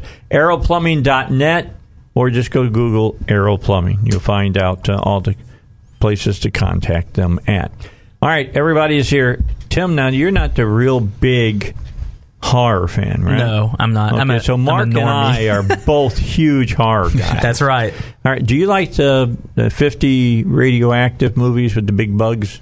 Oh, yeah, the Atomic Age horror movies. Beginning of the end and all that. So I recognize most of the beginning of the end. That was the Grasshoppers. That was the right? Grasshoppers with Peter Graves. Oh, man. So, I recognize most of those because that was the fodder for Mystery Science Theater 3000 in the 90s. Like, most of their movies are like, the Colossal Man, things like that. That is a great War movie. of the Colossal Beast. I like the sequel better because he had half his face blown off. Yeah, because he took the bazooka shot to the eyeball in the first one. I mean, they're so goofy. I mean, like Tarantula, stuff like that. I like those movies. I mean, as silly as they are. What's so special about Tarantula? Who made his film debut? He was a fighter pilot. It's not Audie Murphy. Clint Eastwood. I thought his film debut was in Return of the Creature. He was in that. That was his second movie. That really was the second one. Yeah. Oh, you schooled me. You see him out in his lab coat. Yeah, there. when he's talking about rats. Yeah. It's funny, man. Okay. They all cut their teeth on that. I mean, I told you that my favorite horror movie was from 1957. It came from... No, Steve McQueen's first movie. The Blob. Yes, I still say that's a great movie. It is, and the Criterion Collection would agree with you because that's where it is. Yeah, I mean, I watched it a few weeks ago. It holds up. I still had nightmares about it. I guess it's because of how it affected me as a kid. But, I mean, that movie scared me as a kid because here you have a monster you can't hide from unless you can climb into the refrigerator. Well, when I was really, really little, I was afraid it was going to come through the bathtub when I'm taking a bath. It'd come through the drain and get me. No, it waited to do that to Kevin Dillon and the guy that was in the restaurant. Oh, in the remake. Yeah. Yes. So that was the version. So as far as... They're going to make it again. Did you know that? Yeah, but they're going to use CG, and it's just not going to be the same. Well, it won't have the same feel for it. I agree. We kind of got a preview of that because in that Goosebumps movie with Jack Black they made a couple years ago, they had a blob monster in that, and it was all done in CG, and that's what it's going to look like in the remake. What I liked, and my favorite scene in the remake, which was done really good. What's her name? The other one of the Scream Queens is in that with Kevin Dillon, and I'm trying to think. She was in the Saw movies, a couple of them. I'm sure. I'll figure it out. I'll tell you next hour. But the scene where the lady runs out into the phone booth, and then the blob encases it, and she can see all the dead bodies floating around. That is nightmarish. And then it's like you think she might be able to pull it out, and all of a sudden the glass can't hold the blob anymore. It's just amazing. Yeah, I love monster movies. I really do. I love them a lot. And the kid doesn't make it. One of the kids doesn't anyway. No. Which is it's one of those things where it's so rare in movies you got to count. That is the biggest argument going on about Halloween. Did you know that, Tim? About the kid about the baby. Oh, the baby. Oh, yeah. When he got done killing the woman, and he's walking out, and he hears the baby crying, and he doesn't kill it, and he didn't go back and kill the baby. He has a good explanation as to why. Why was that? I don't recall. I do. You told me. What did I say? Mark's explanation was Michael Myers is the boogeyman. He only kills you if you fear him. A baby does not fear Michael Myers because it doesn't know him. Yeah, that's just in him. It's just he's ultimate evil. Mm-hmm. Loomis would have said he would have killed him. Yeah, well, it's kind of like in Friday the 13th Part 6 when Jason goes into the cabin with all the little kids there, and there's that one little girl who sees him, and Jason walks right up to him, and he gets distracted by the teenagers outside before he does anything. So it always leaves that lingering question, like, would Jason have killed a kid or not? Yeah.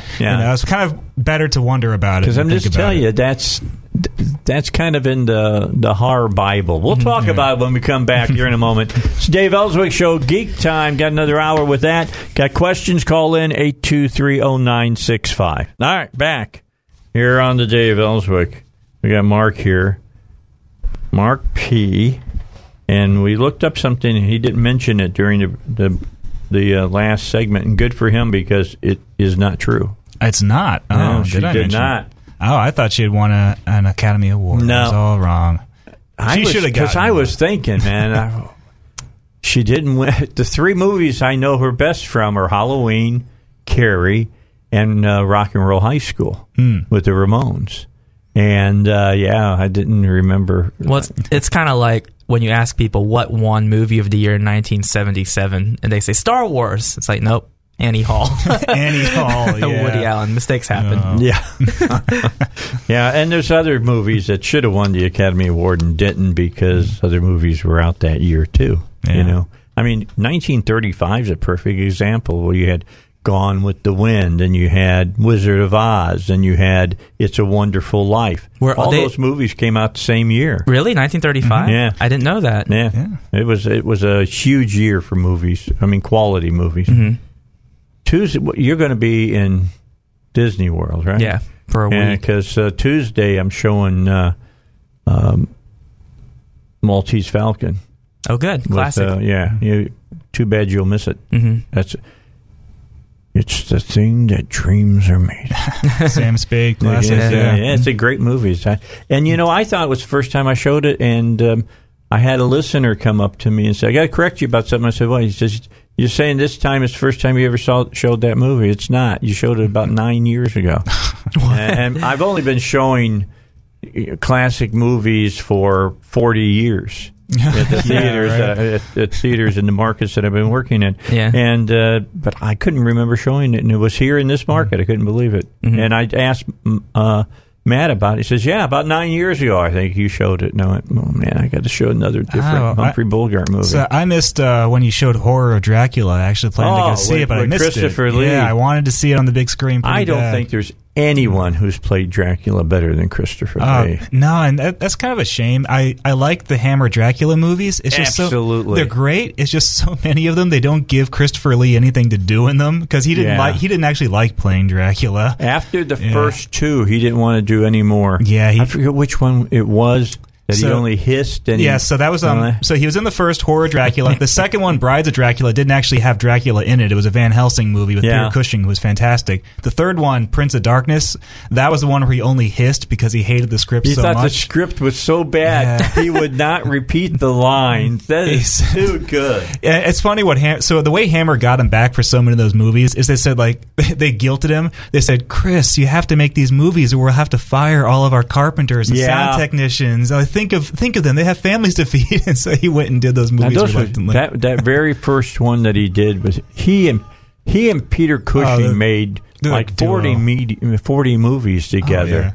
But when they did the Van Helsing Dracula thing, that was movie magic. It's fantastic. So when I if you look up, honestly, I think if there's any justice in the universe, if you go to the Wikipedia article, the dictionary definition of dapper, you'll find a picture of Peter Cushing dressed as Van Helsing from Horror Dracula. I mean, that is the definition of a stiff upper lip British gentleman. Have you ever seen that movie? No, I have not. Dude, you have got to see that movie. I mean, Dracula's Risen from the Dead was good. Oh, yeah. And some other ones. Taste the Blood of Dracula is a great one, too. That one's a proto-Hellraiser as far as the plot goes, about a bunch of people who want to... they're a cult of debauchery who want to try and find the next great exhilaration, so they raise the dead, and it's Dracula. I love that one. But the kill scene that Van Helsing does with Dracula in the first movie is great. I mean, when it looks like Peter Cushing's, it's all over for him, and he reaches up and he pulls down a curtain, and the shaft of light comes through it, and it hits Dracula's hand, and it just...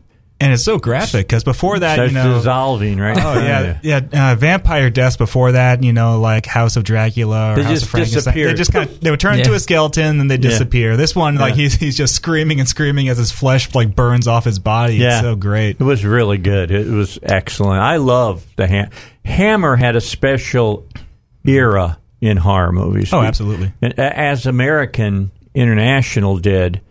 With the Vincent Price Poe movies? Yeah, all the Poe movies they did.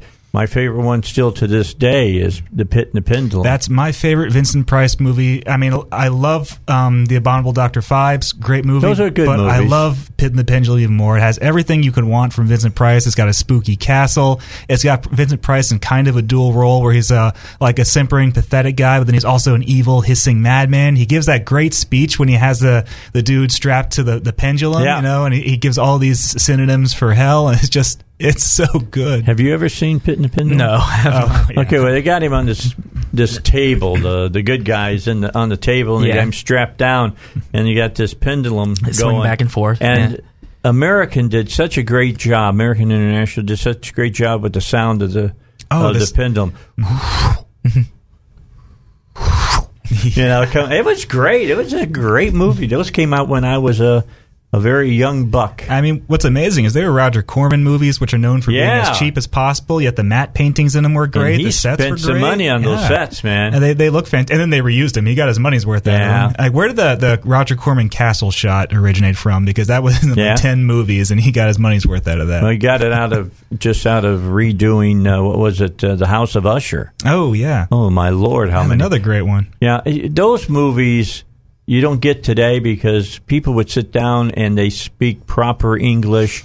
They're almost like listening to a horror movie done in Shakespearean English, but they're good. I mean, there are people who, and they're also, I guess, they're slow by today's standards. I mean, there are people who watch The Witch and say they didn't like it not because it was slow, but because the old English was too confusing. Yeah. Like, well, once you get into it, and you can, if you don't understand the vocabulary, you can still understand the context. It's like watching a Shakespeare play.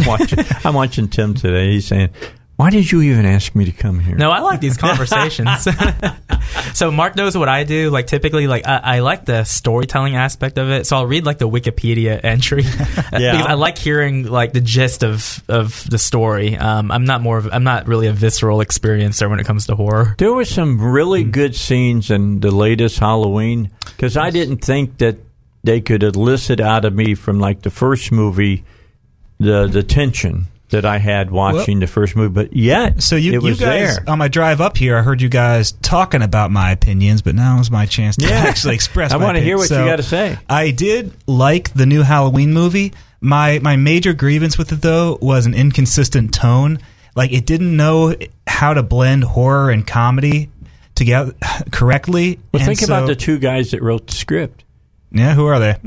well, first was Green, the kid from here in Arkansas, and he directed the movie. And then McBride. Oh. I mean, Eastbound and Down. How do you take the guy that writes the scripts for Eastbound and Down and put him in Halloween? I know, but so the big scene, now Tim loves this scene. I liked it because I agree with him that it was very funny. I just felt it was completely out of place. It's the scene where the babysitter goes up into the kid's room, and the kid's saying, "The boogeyman's in my closet," and it's being played tense. It's a spooky scene. She goes up to the door, tries to close the door to the closet, but something's stopping it. She opens the closet door. Michael Myers springs out of her.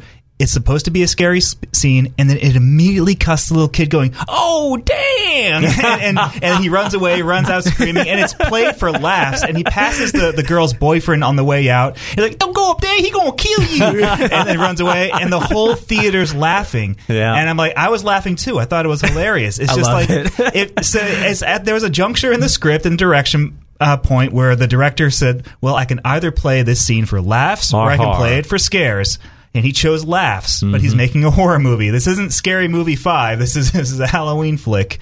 It just seemed totally off base. But it set up the perfect Easter egg for us later when the sheriff shows up, comes up the stairs, goes into that room, and there's somebody sitting over there with a sheet over their head. It did. I mean, there are lots of great Easter eggs in that one. I mean, so I was telling you, PJ Souls has a cameo as the voice of the teacher. I did not know that. Yeah, and she also voiced the teacher talking about fate in the original, as well as playing, the girl who says, "Do you like these?" That one. Give me a beer. And then the masks from Halloween 3, the Silver Shamrock masks are in there. They directly copy the tracking shot from Halloween 2, where Michael Myers goes into the house and kills a lady making a sandwich. I mean, the whole premise of the movie is basically calling a do-over in Halloween H2O. And there's the scene where the girl's in the bathroom stall. I mean, that was H2O. Wow, there's all these. That was creepy. Yeah. And everything at the where he goes to the service station and steals a jumpsuit, that was from Halloween 4. I mean, there's just Easter eggs. It's a love letter to the whole franchise, which is very the nice. last quarter of that movie, when they have the big battle scene in Laurie Strode, is nothing more than Easter eggs everywhere you turn. I mean, everywhere you turn. The whole thing with the closet doors. I'm sitting there, and I looked at Linda, and I go, it's like the first movie. And then there's things where, like, she's built her entire house up to be this ultimate Michael Myers killing machine and protective fortress, but then she fills it with creepy mannequins. That was kind of weird. That was really kind of weird. Right, yeah. I didn't understand that one. She was using them for target. That? Yeah, she's using the mannequins for target practice in her backyard, but leave them outside. Don't put them in the creepy mannequin room, down the hall from the bathroom. It was like, so I have this compound, and it's fortified. It's been that way for 20 years in case Michael Myers returns. I'll use this upstairs part for storage. It's like, you didn't think that one through. I thought it was pretty good with using the steel bars and all of that. That was pretty interesting stuff that they did. And I thought it was interesting going back to where they're at the filling station. And it's the first time, I believe, that they really showed how strong Michael Myers was. When he grabbed that guy. He beats him senseless. Oh, man, he's just throwing him back and forth like a rag doll. I mean, we saw him, lifting people up by one arm and all of that all through the franchise. But, man, he was just flinging this dude all over the place. And he wasn't a small dude. Not like he was a little guy. He just crushes that guy. I mean, and even before that, you see a dead body of a guy. This is where he got the teeth from. I mean, you don't see it happen, but he just smashed that guy's face and jaw against the table so many times it obliterated it. Yeah. I mean, it was a good movie. As far as so if you watch the entire Halloween series, and you can go get the Blu-ray box set from Walmart right now that has all the Halloween movies, save the new one, and you can have a marathon, and you'll know what a bad Halloween movie is when you watch that box set. So this new one, on the scale of Halloween films, is actually one of the better ones. I rated it the third best. 1 and 2, I think, are the best. But you put that one here, they just did as number 3. Do you like Season of the Witch? I do like Season of the Witch, not as a Michael Myers movie, obviously, but I think as a Okay. No, go ahead. I do think that Halloween 3 on its own is a great flick. I like it quite a bit. I like Halloween 4, The Return of Michael Myers. After that, it gets pretty dicey. I do have a soft spot for 5 and 6, especially if you watch the producer's cut of 6, which is ridiculous, but at least it's coherent, whereas the theatrical cut's not. But Halloween's problem as a franchise is all the soft reboots and do-overs. I mean, 3 doesn't count. Then there's 4, 5, and 6. Then there's 2 versions of 6. And then H2O pretends that 4, 5, and 6 didn't happen. And then Resurrection happened and ruined everything. Yeah. And then the Rob Zombie remakes happened, which pretend nothing happened. And now we have Halloween, which pretends anything after the first one. You can't. The first one. Yeah, it's hard to keep track of this franchise. I didn't understand that. I didn't understand why they didn't pick it up after the second one. Because H2O already did that, and this movie is Laurie Strode's big, showdown with Michael, which they already did. They're doing it all over again. It's like, is every 20 years we're going to get a rematch between Laurie? No, you're going to get plenty of more Halloweens now after $200 million. I want to see a H260. So when 90-year-old Laurie Strode fighting 90-year-old Michael Myers. That's what I want too. I want Jamie Lee Curtis to go away, and then they'll pick it back up again in 20 years. All right, let's talk to Bill. Is that who you said we got online? Hey, Bill, how are you? Good. How are you? I'm doing good. What you got for us? Is this Dave? I'm on air. This is Dave. I'm so sorry. Anyway, I can't quite get my head around just letting everyone have guns. But my real point, since I don't really... All right. go drink somewhere else and then call me back. I thought he was like, oh, I'm sorry, I was calling Pizza Hut. My bad. Yeah. Anyway, Pizza weird. Hut. What do you think about guns? No, we're not talking about that right now. Yeah, sorry, Bill. Yeah, no, we're spending our time talking about geek kind of stuff. Well, I think slasher movies make a pretty good case for guns. I mean, I agree. Laurie Strode had guns. Laurie Strode had a lot of guns. She was good, man. And I thought it was a classic, nice setup when he stepped there in front of the stairs going down into the safe room, and she said, gotcha. I like that. So it took 3 women working together to kill Michael Myers. So I mean, it wasn't one of those movies like, it's not like the Avengers movie where Scarlett Johansson weighs 87 pounds and can take down 300-pound muscle men.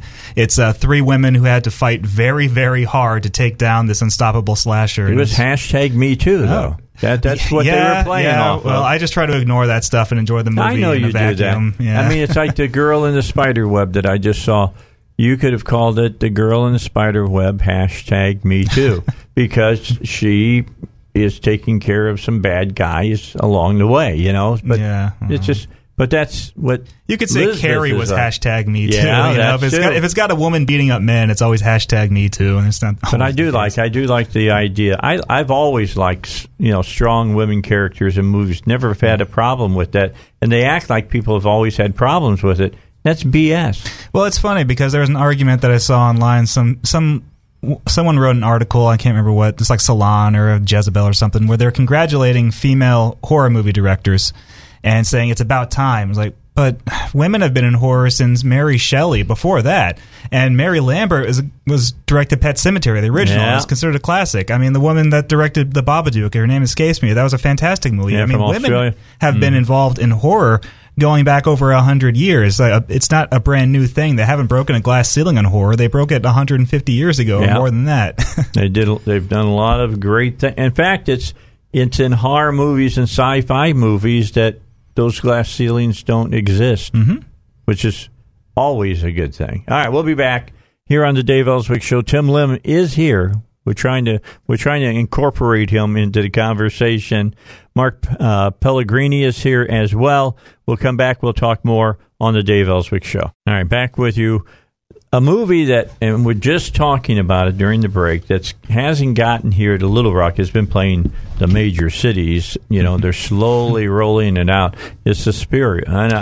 The remake of Suspiria, yeah. I mean, what do you think from what you've seen? So all I've seen are still photos, and the still photos look nice. So when my attitude on remakes, especially with horror, is that remakes aren't fundamentally wrong. They shouldn't be abolished.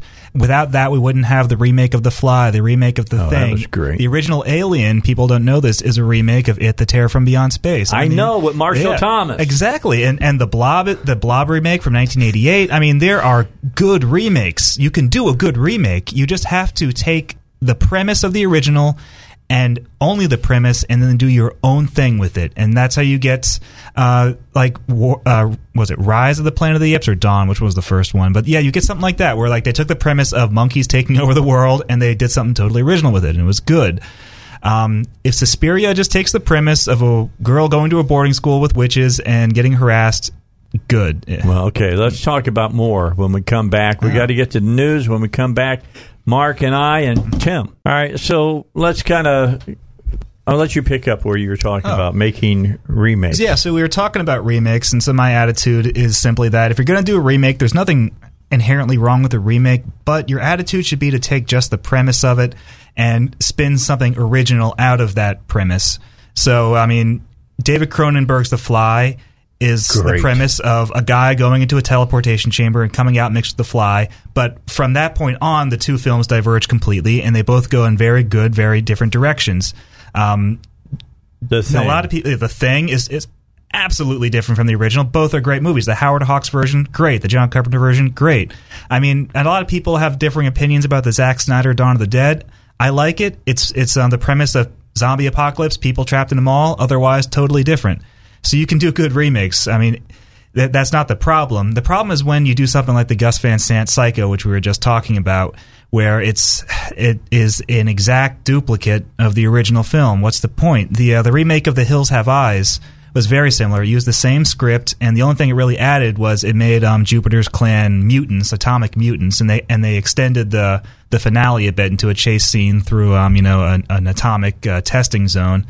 But otherwise, it's the same movie. And if you're going to do the original exactly the same, you're just going to do the original but worse, and so there's no real point in it. And the Gus Van Sant Psycho. I mean, Tim was on a stream with Professor Geek on YouTube recently, and he talked about the two different remakes of Psycho: the Gus Van Sant movie version with Vince Vaughn, and then the Bates Motel TV version. Right, Tim? Mm-hmm. So I mean, like the two. I'm not going to spoil it for anyone who hasn't seen it yet, but the Bates Motel version is superior in the sense that they don't take the Psycho story literally. They don't try to remake it at all, and so there's actually twists and turns that are different. But the Gus Van Sant one is an experiment into how you can make a movie shot by shot, and there's something about the chemistry and something about the overall feel of the movie that cannot be replicated. Well, how about it's a different era? That too. And I mean, God, it makes no sense that somebody would think that the remaking Psycho would have the same visceral impact that the first one had during the time that it was made in 1962, for God's sake. And then not just that, but it set certain standards in filmmaking. So it was a pioneer in terms of what it introduced to the genre. I mean, I don't know, arguably it kind of launched the idea of the slasher movie because Norman Bates was a slasher. It also introduced this idea of, for example, you have the Psycho house, which is iconic. So it introduced the idea of environment playing a crucial role in horror itself, that location was important. And so for the remake, I was surprised that the one thing that they changed, that they decided to change, was the look of the house. They turned it from this very iconic like House by the Tracks type house into, I don't know, like a shack that you find by the side of the road, on a roadside. They changed the character of Norman Bates. I mean, Vince Vaughn was a terrible replacement for Anthony Perkins. I mean, I like him as an actor, but not in that role. Who could replace Anthony Perkins? There are certain roles that actors and actresses do that nobody else could ever do. I mean, look, if you try to do Han Solo and it's not the man... Yeah, why bother? Yeah, why bother? Indiana Jones is the same way. They keep talking about, well, we want to bring this person in. It's not going to work. I'm just telling you. Harrison Ford is Indiana Jones. Yeah. So, I mean, someday, I hope it's not within my lifetime, they're going to remake Back to the Future, and it's not, and someone else is going to play Doc, and someone else is going to play Marty, and nobody can play. Somebody else can play Marty, but no one can play the Doc. Absolutely not. Yeah. No one can play the Doc in that. He owned that. He owned that role in the same way that Johnny Depp owned like Jack Sparrow. They're going to recast Jack Sparrow as well, aren't they? Do that. They're talking about that right now. I don't think they will. I think they're going to just launch it with a whole new character, frankly. They're smart, they will. Yeah, I would agree with that. And have some kind of throwaway scene that just passes the baton. I don't think it... it's like James Bond. They have this feeling like anybody can play James Bond. Nope. Not true, because I will tell you that, who was it? Tim...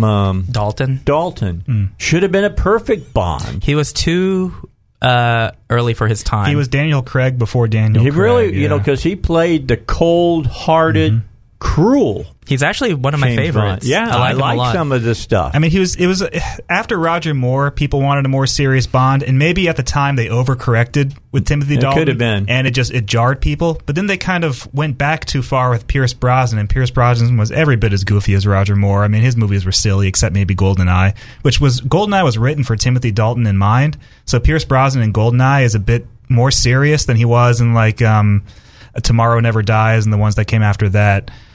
I don't know. I like Daniel Craig. I like Timothy Dalton. I like Sean Connery, and I like George Lazenby in his one flick.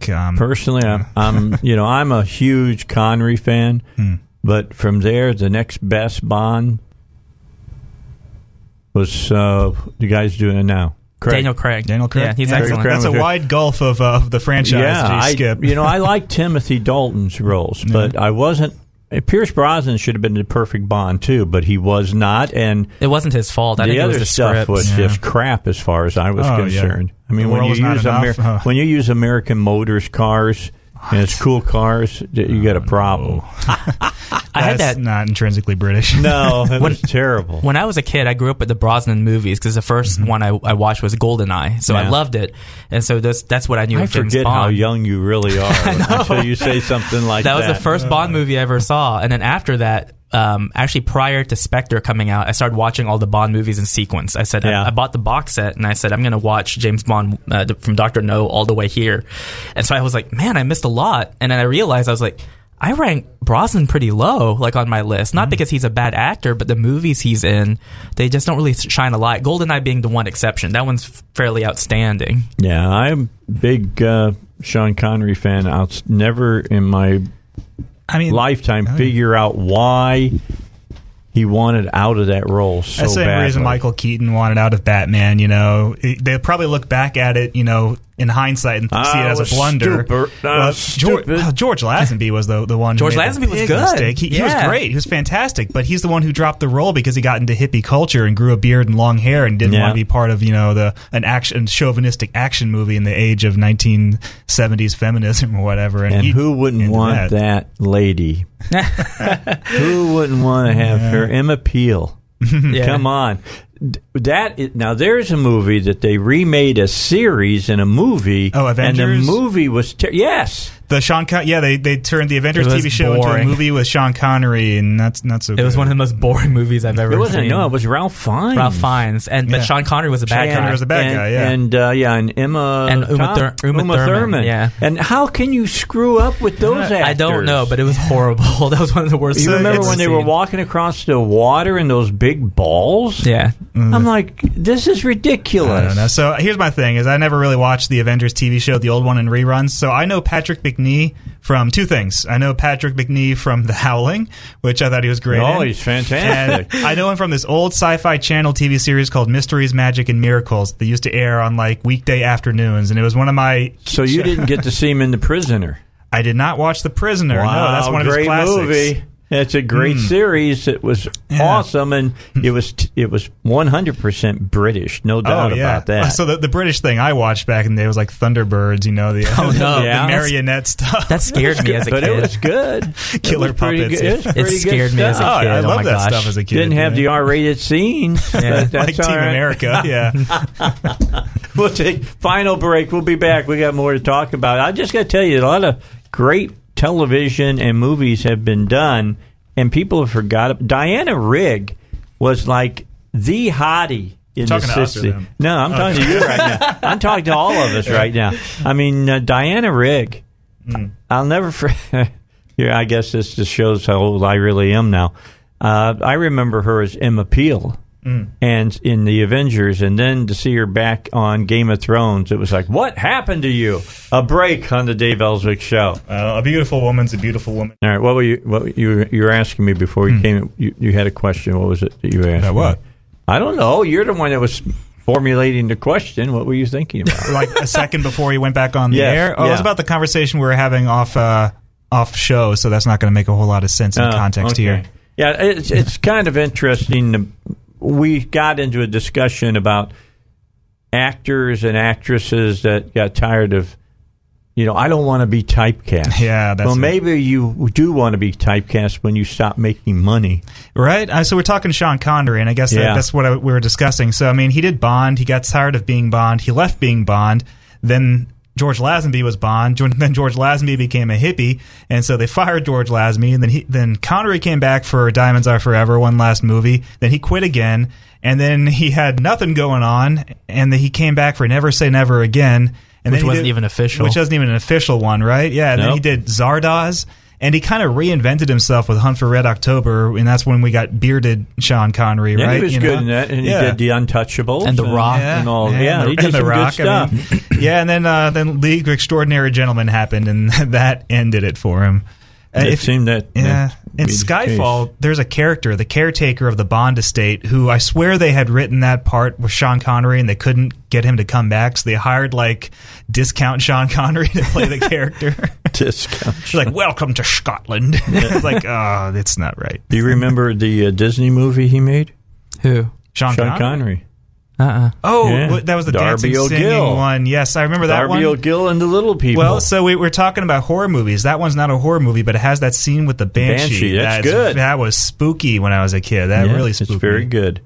I'm looking at what he was doing at that time. He came in 1962. He did The Longest Day, and right after that, he played Bond, and he did Dr. No, which is a great movie. Now, if you like your Bond movie without a lot of technology, then the best of all those Bond movies is From Russia with Love. That's considered the most raw, gritty Bond flick. I like that one a lot. I like Dr. No better. I mean, I like You Only Live Twice. That's the Japan one, right? Yes. That's my favorite Sean Connery Bond movie. It's considered the goofiest, but it has all the tropes I want. It's got Donald Pleasance as Blofeld with his piranha trap and his volcano lair. base. It's so goofy, but it's not goofy in a Roger Moore sort of way, and I like that one a lot. Okay, so let me name a few movies after Bond. All right, Shalako. No, don't remember that one. The Red Tent. Oh, boy. Does that make any... No, it doesn't on This me. is the direction we're going in. Okay. The Molly Maguires. No. Okay, then he came back to Diamonds Are Forever, 1971 with Jill St. John, right? Then Zardoz, 1974. Then he played Murder on the Orient Express. Now, here's a movie that was good, The Wind and the Lion. I have not seen that. I forgot about that from 75. The Man Who Would Be King. Good movie. Okay. Robin and Marion, 1976. He played Robin Hood. A Bridge Too Far. Okay. He was in that. The Great Train Robbery. All right, so he did get a second win in his career. Why did he do Never Say Never Again then if he was making these good movies? Yeah, I agree. 12 O'Clock High, called Outland. Remember Outland? No. Where he's a sheriff on a space station, and the bad guys are coming in the spaceship to get rid of him. No. And so is this better or worse than Moonraker with Roger Moore? Oh, it's better. It's really, I like Moonraker. It really is a remake of 12 O'Clock. The one with Gary Cooper. Yeah, just in space. Yeah, just put in space. Moonraker is one of my favorite Bond Never movies. Say Never Again in 83. Yeah. What else did he do? Highlander. Don't forget those. Oh, Highlander. That was the one that transformed him into kind of like old man Sean Connery. The Presidio, which was good. Indiana Jones and the Last Crusade. He was in there too. The Russia House. And then we get into the old Bond, all right? The Russia House starts that's when he came up with the beard. The Hunt for Red October. Yeah. He played King Richard, an uncredited part in Robin Hood, Prince of Thieves with Kevin Costner. Yeah. Then you had Highlander 2. Oh, no. Rising Sun, which was a Crichton book that he acted in the movie version with Blade. Wesley Snipes. Wesley Snipes, who still hasn't figured out how to pay his taxes, evidently.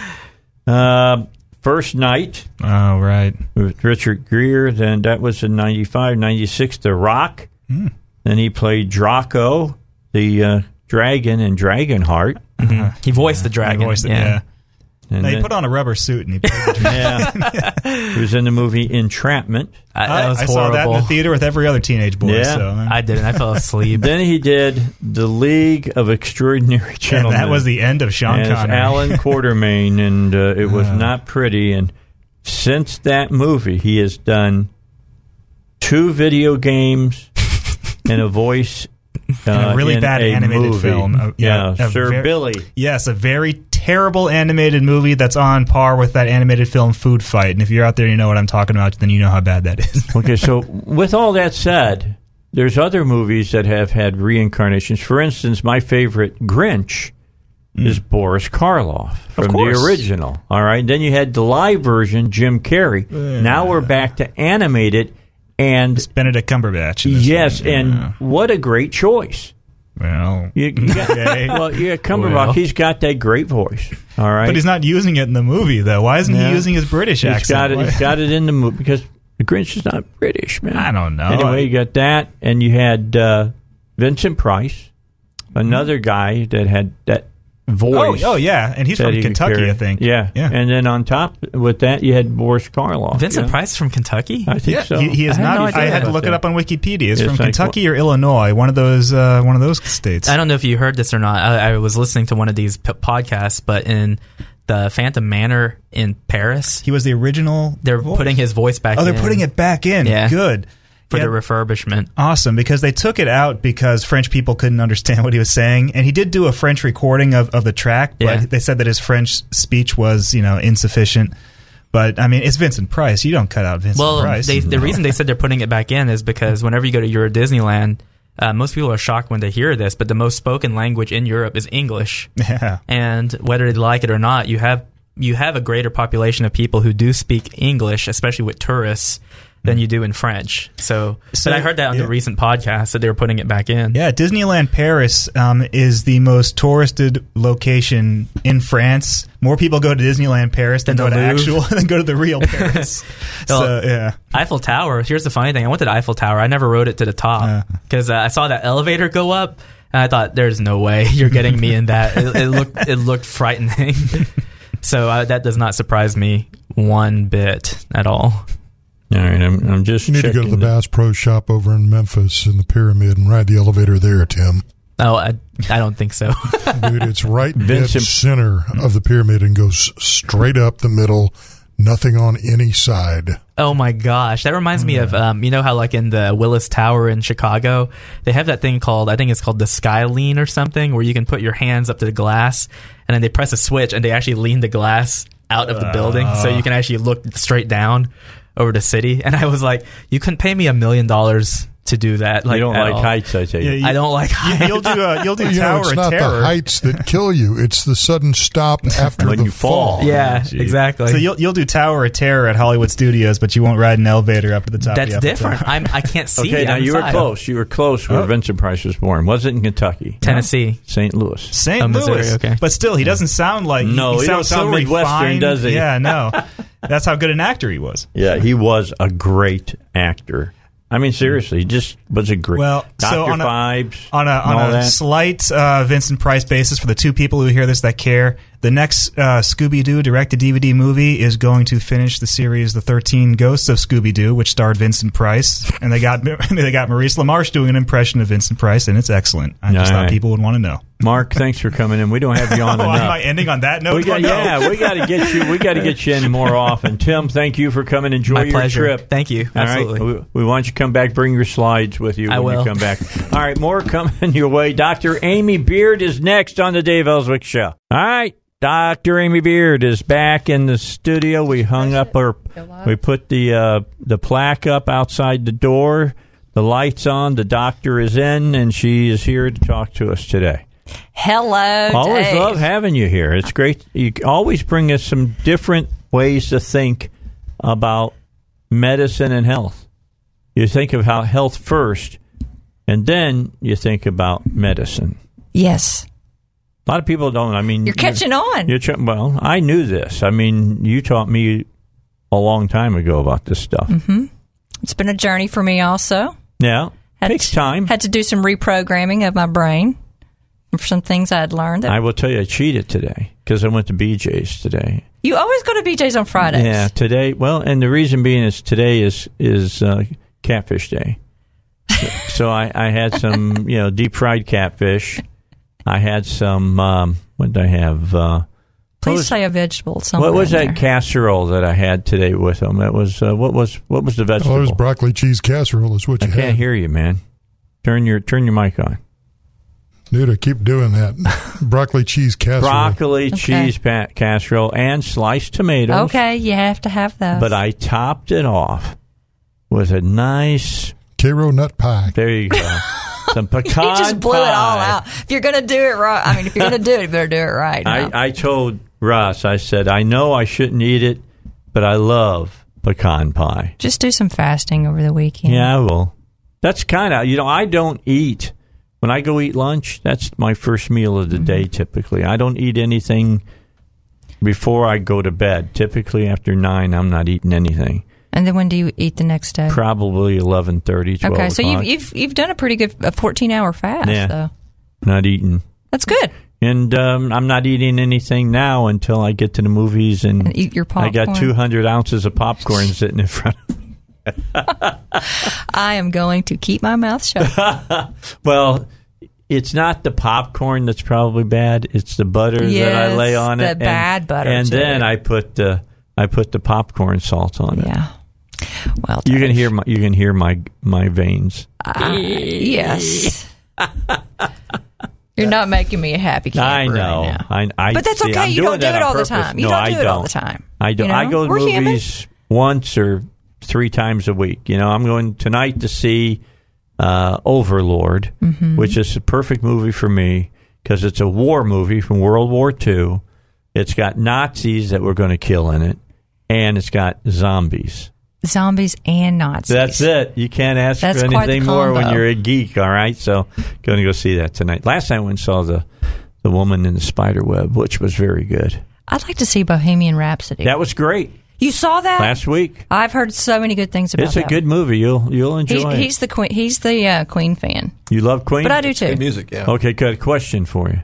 Which Queen do you like? Do you like the Queen that did Bohemian Rhapsody, which was A Night at the Opera was the album, or the Queen before that with Killer Queen and all of those songs? Probably Killer Queen. Yeah, see, I'm an early Queen fan. I like some of the stuff they did later, don't get me wrong.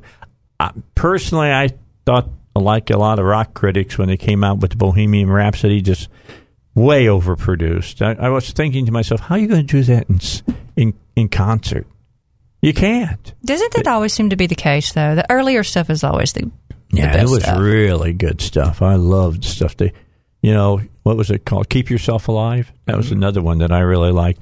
That had that start with Brian May on the guitar. It was great stuff. I mean, I'm a big Queen fan from the early days. Sounds like it. I like Paul. stuff. I can hear the passion there. The early days. That's when I was sophomore in college, I believe, when they broke. I love the work he did with Bowie also. Yeah, good stuff. Pressure. You gotta remember it. Does everybody remember that song? Yes. That was a huge hit. And Heroes. Yeah. Both those songs were great. Yeah, they were good together. And the movie is really good. I look at it tragically. I mean, as you watch the movie, you know that Freddie Mercury is bisexual.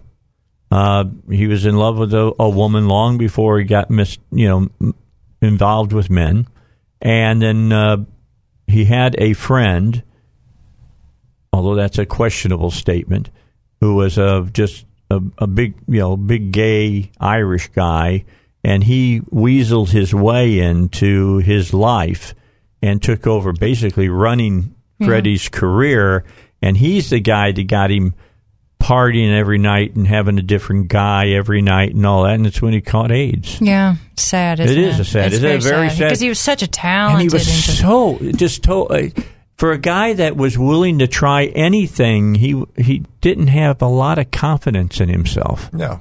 That was just... You know where he's from, right? Where? Tasmania. Was he from Tasmania? Well, I knew that, they kept calling him what it was, a Paki, is what they kept referring to him as early in the movie, and he's not from Pakistan. But he wasn't liked because he was from another country, and the people, the Brits, didn't like him. And it was just really interesting. I mean, talking to a guy who's got a 4-octave voice and stuff, I mean, just what he could do with his voice. How did he end up in Tasmania? That's parents. I mean, I know, obviously that, were they... There are people who live there. Yeah, I know that. But his parents were originally from Pakistan. They had traveled there, is what had happened. And then he grew up more in England, right? Is where he grew up at. But I'll tell you the part you'll like, Paul, when they do the Bohemian Rhapsody, they show you they're doing this. For instance, there's a scene where Freddie, the guy who plays Freddie, the guy from iRobot, if you remember that from television, he's the guy who plays Freddie Mercury, which was not. Mercury wasn't his real name. Very Pakistani name that he had. But the bottom line was he's standing in front of a 32-track mixer. And so you got all these VU meters. And he's mixing the voices of the 4 of them together that come up with the choruses that they used in Bohemian Rhapsody.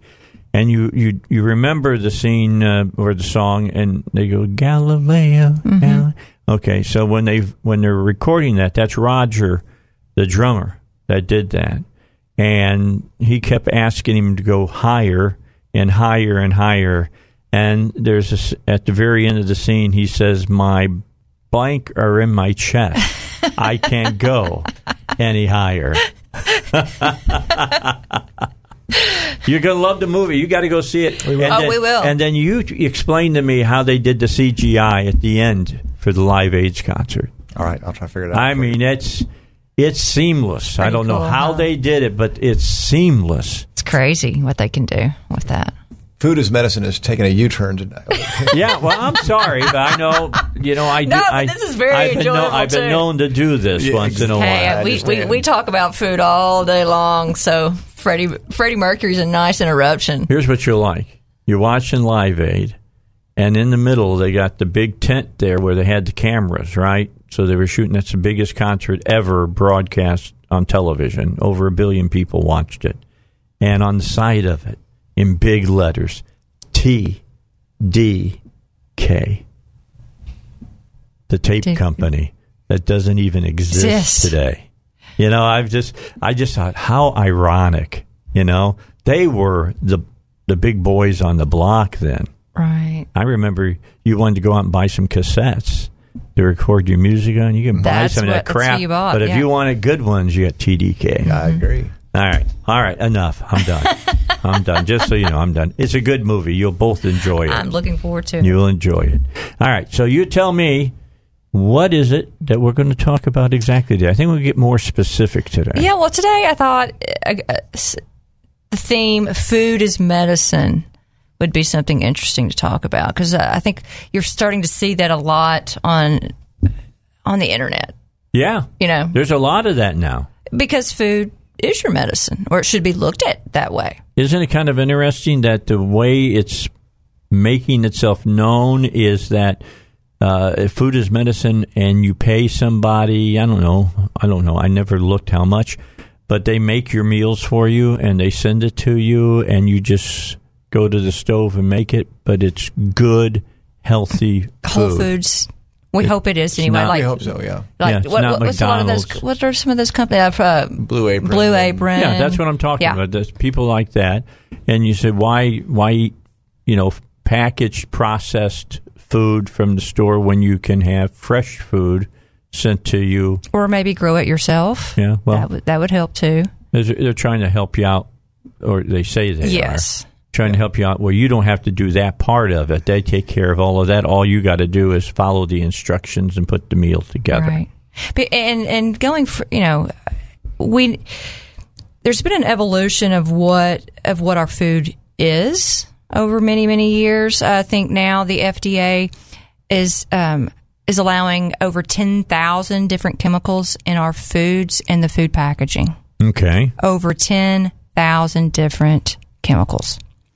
And that's the difference between food when I was a kid and food today. Yes, absolutely. Absolutely. And if you think that this is not impacting your health, you are very, very naive. And it's not that it would have great impacts on a one-time basis. We're talking the cumulative effect over eating these foods over many years, and it's finally catching up with us. What's kind of interesting is they'll tell you what the chemicals are that they're putting in the food, but you don't understand that the typical name of those chemicals in other kinds of industries are like formaldehyde or something things of that nature that you would never think about putting in your mouth at any other time. But, you think, okay, though the FDA, they say it's safe, it must be safe. Well, that's just a bunch of garbage, And so, I mean, if you just, that number blew me away, 10,000 chemicals allowed in the packaging, which creeps into your food, especially when you heat it in the plastic, which you should never, ever, ever do. And that's how it creeps into your food. And a lot of these chemicals are what we call neuroendocrine disruptors. Explain that one to my listeners. They disrupt the way a lot of your hormones work. Your thyroid, testosterone, estrogen. A lot of them actually mimic the actions of estrogen. So if you're a guy, that's not good. No, it's not. And if you I look at the health of our nation and what it's been doing over several years, and there's lots of other things that are having an impact, but I can guarantee you our diet is a big, big driver of our health and all the chronic diseases that we're facing today. All right. We got to get a break in. Okay. Let's do that. Then we'll come back, and I promise all I'll do is talk about food for the rest of the show. All right. Horton's Orthotics and Prosthetics. Don't forget about them.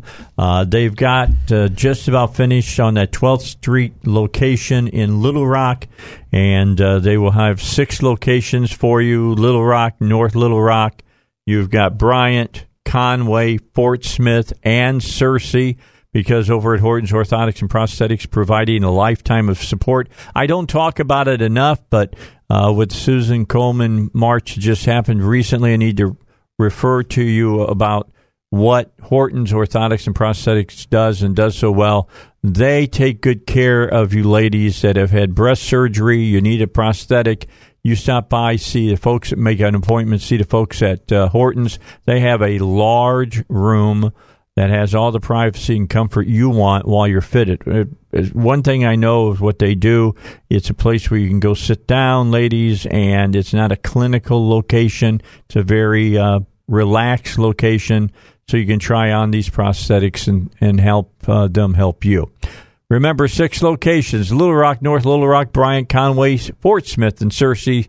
That's Horton's Orthotics and Prosthetics. All right, let's continue. It's 25 after 5 on a Friday. That means I've got 35 minutes before I make the run for the theater.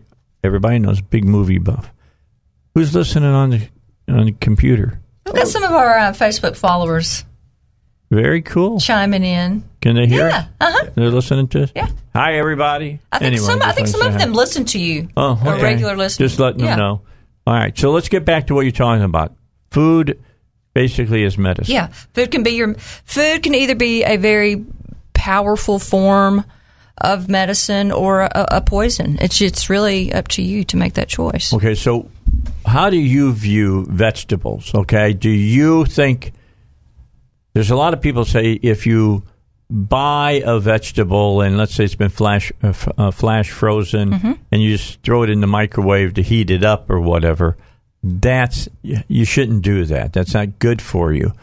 It's the only way to really have it good for you to buy it out of the little things on the side of the aisle, the real carrots that you peel them and then you heat them up or what?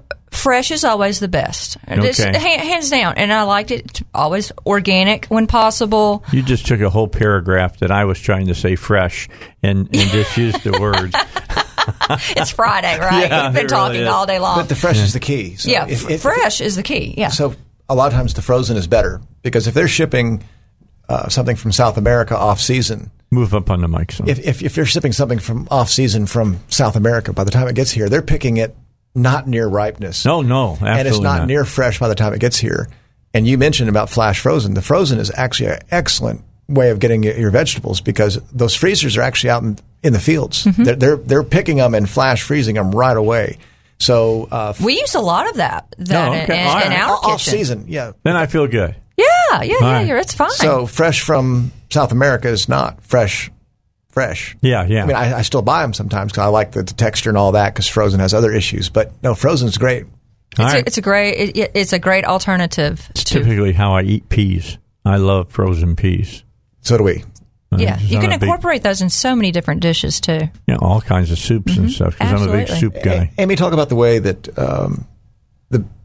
the phytonutrients and the flavonoids, how they basically the messenger system that is communicating to your body to do things. I mean, people need to really think about the food is information. Food contains various components, whether it's vitamins, minerals, antioxidants, other phytonutrients that do specific things in your body and talk to different, they drive reactions in your body. They talk to your mitochondria DNA. They're doing a lot of things. So you need to start looking at your food as information that is going to help your body work right. I cannot express this, enough. You want to remove the bad out of your diet and put in the good. It really comes down to that. Okay. It's that simple. If you look at if food is information, then your non-organic is basically a children's book. It's not much information. It's been dumbed down. They're growing it. It's got potassium, nitrogen, phosphorus, but it does not have the micronutrients, the flavonoids, because they're not. Or the organic movement's kind of been hijacked. It used to be that it was organic soil, and you were feeding the soil, and that's how you get all this. That's how you get these really good nutrient dense of information. Yeah. It's nutrient dense. It has all this information. But now they've just gotten to organic to where it's just chemical free. It's pesticide and herbicide free, which is great. Right. In fact, they're even talking about having hydroponic organic. So they're not getting the information. The information coming in from those vegetables is not the same. And why would hydroponic not be as good? Well, the vegetables eating the nutrients from the soil.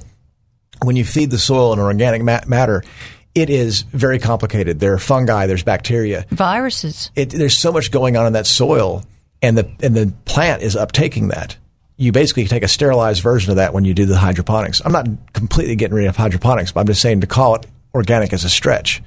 Well, people don't understand what that term means these days. So you hold that thought, and when we come back, because we got to go to news, we come back, I want you to talk about organic. Okay. What is real organic and what is not? Find out after the news. All right, back with you, and I've been talking about Sonny's Auto Salvage. They got my car, my SUV right now, my Acadia. They're putting they've already put in my transmission from a well-maintained total loss vehicle that they had there at Salvage Yard. That's all done. Now the step is they're going over to Joe's Garage on Monday, and now they've got to flash it because there's probably 10 to 12 little computers inside the transmission that has to talk to the computers that are inside the engine and other things in the car. So it takes about 3 to 5 hours to flash all the information, and it's kind of like your body. It needs, when you're first born, your body has to start getting where it communicates with itself. That's what's happening here. This transmission has to communicate with the rest of the automobile, and then they'll be cool as far as that's concerned. So I'll get it back Monday afternoon, and I will have paid about 50% less than if I took it over to one of the car dealers or whatever, because I used a recycled transmission, had 42,000 miles on it, but then I got a 3-year warranty, parts and labor, and unlimited mileage over those 3 years. So I ain't worried about it now. If anything goes wrong, they're on the hook to fix it. Their number is 982-7451. I know if RD's listening, he's going to like that I just said. They're on the hook to fix it. 982-7451.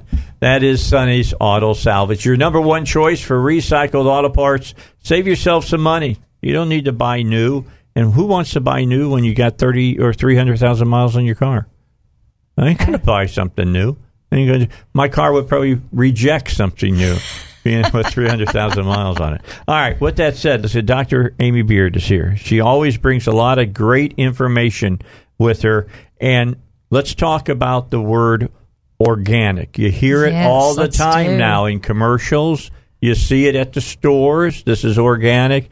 The only way I believe something's organic is like I don't think Kroger even does it anymore. They used to have a big crusher thing, and I used to buy my peanut butter that way. I'd go over, pour the peanuts in, and then have it crushed down, make it into peanut butter. They don't have that anymore. Now, I think that's organic. However, were the peanuts grown organically? That's a good question. I had no idea.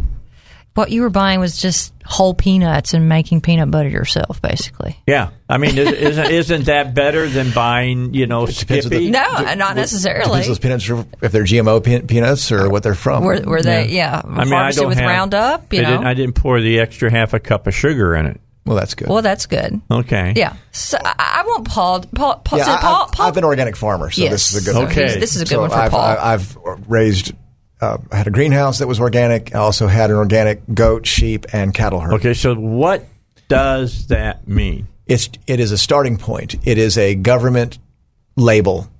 And when I first got my goat herd, which makes me question it at the very beginning. When I first makes you nervous, right? I had 250 nannies, so I was selling about 400 to 450 goats a year. And when I first started transitioning the herd, every seminar I went to was what you could do and still stay compliant. If you deworm your goat off your property, you're still compliant. You can do this and still be compliant. As opposed to how to improve the product, it had nothing to do with that. It was really how to skirt the law. Yeah, basically how to stay compliant. But it is a good starting point. So I'm not saying organic is bad, but they keep on changing. They keep on changing the mark. It's a moving target. Now they're talking about having organic hydroponic. To me, organic is a starting point, but you still need to know the farmer. Organic. It means it's chemical free, and it's supposed to be GMO free, chemical free, herbicide free. But it's no longer it's supposed to be that the fertilizers going in have to be natural, organic. But it's gray on how that's administered. So it's a good starting point. To me, the best way of explaining organic is functional medicine. Functional medicine keeps on going further and further upstream to find the root cause. When you look at really what makes good organic is going further and further upstream is how that plant is getting its nutrients and what it's feeding on. So we used to. I belonged to a grass grazing group, and they would say, "I'm not a cattle farmer. I'm a grass farmer." Well, then one smart ass said, "I'm a soil farmer," because really you're feeding the soil that feeds the grass that feeds the cow. Okay, and you can even take it further. What are you feeding that soil? So good organic is a very bioactive soil that is providing all those great information that Amy was talking about to the plant, and then the plant gives it to us. Yes, uptaking all that, and then we eat it. That's the information loop. And if you're not growing the soil, you can still be organic, and that's what they're talking about doing hydroponic. Well, what are they doing? They're going to have pasteurized natural fertilizers they're putting in the water, and the plant's uptaking it. But that's the equivalent of drinking pasteurized milk. They're basically putting vitamins in the water. Yeah, it's equivalent of pasteurized milk and some vitamins as opposed to organic yogurt. Something that you could never reproduce, really. The yogurt's growing and it's active. You want your soil growing and active. And the reason our nutrients from our plants are so bad now with commercial farming, the soil's dead. It has nitrogen, phosphorus, and potassium, which is enough to make a plant grow, but the soil's not bioactive. And yogurt versus milk is a great example. And not all yogurts are the same. Some yogurts have a little bit of lactobacilli, but you want the one that has the bifida, and it's the more complex the strains. All these bacteria strains. And you go back to the old world where they really have these bioactive yogurts, then it's really providing good nutrients. Well, that's the soil. It's not just bacteria. It's fungi. It's the earthworms. The earthworms are doing this. It's churning that. It's making this really amazingly complex soil, and that's what provides that information that Amy was talking about, that information that goes into the plants, that goes into our bodies, that goes into our cells, that powers our mitochondria. So I always encourage my patients to buy organic when possible, because you don't want to be consuming chemicals. But how can you be sure it's organic? It's a starting point. I mean, that's the best that we can. Otherwise, you're buying locally from a farmer that you know, who is not using chemicals. You got to trust the farmer. You have to trust your farmer. You got to know your farmer. Exactly. Well, that's just, for instance, I buy from Holland Bottom Farm. Right. And you guys know I talk about them all the time. They don't spray their or drop chemicals on the ground on their fields. All right, they do some natural things to that's fantastic. Protect against pests and things of that nature. So I figure that's much better to be feeding myself and my family than going just to the big box store and picking stuff Absolutely. up. Right, because there's so many ways to game the system. So if you're bringing 100,000 pounds of berries to the market, they're only going to test a few of them. How hard would it be to have the test group very prominently displayed and easy to get to? But if you know the farmer. Yes. So organic's great. It's a starting point. Start there. All right, so it's the same and way. Then you go to know the farmer. Okay, so Paul, you go to we're lucky here in Arkansas. There's a lot of people out there that own farms that have their roadside stands and all of that, and you can go during the summertime. They're everywhere. You can buy stuff everywhere, all right, and get what you want to eat. is the key to get to know a farmer and know what they're doing on the farm specifically? If knowing the farmer or knowing a cooperative and they vet the farmers for you. That's a great place to start, too. We have the grassroots cooperative here. They're out of Clinton, Arkansas. And they have a number of farmers that supply to them. So that's a way of vetting multiple farmers that provide one supplier. Because it's hard to go just buy strawberries from them and peanuts from them. You'll spend all your day getting your foods. And this is why most restaurants don't like buying directly from the farmers. They're busy, so they want someone to bring all that product together for them. And that's where these cooperatives really play a good role. And so that's a good way of vetting a lot of farmers at once. And these smaller ones they have a lot more at stake. They're less likely to cheat the system. So, like I said, when I brought my herd to organic, there are so many ways. There's no way they're checking. So there is sampling, there is oversight, but it's still a government regulation administered by bureaucrats. So it's a starting point. Get to know your farmers, buy in season, because if it's coming from overseas and it's organic, it could be, but I don't know. It's just like buying from China. Yeah, it's a starting point. Yeah, I got you. Okay, I understand.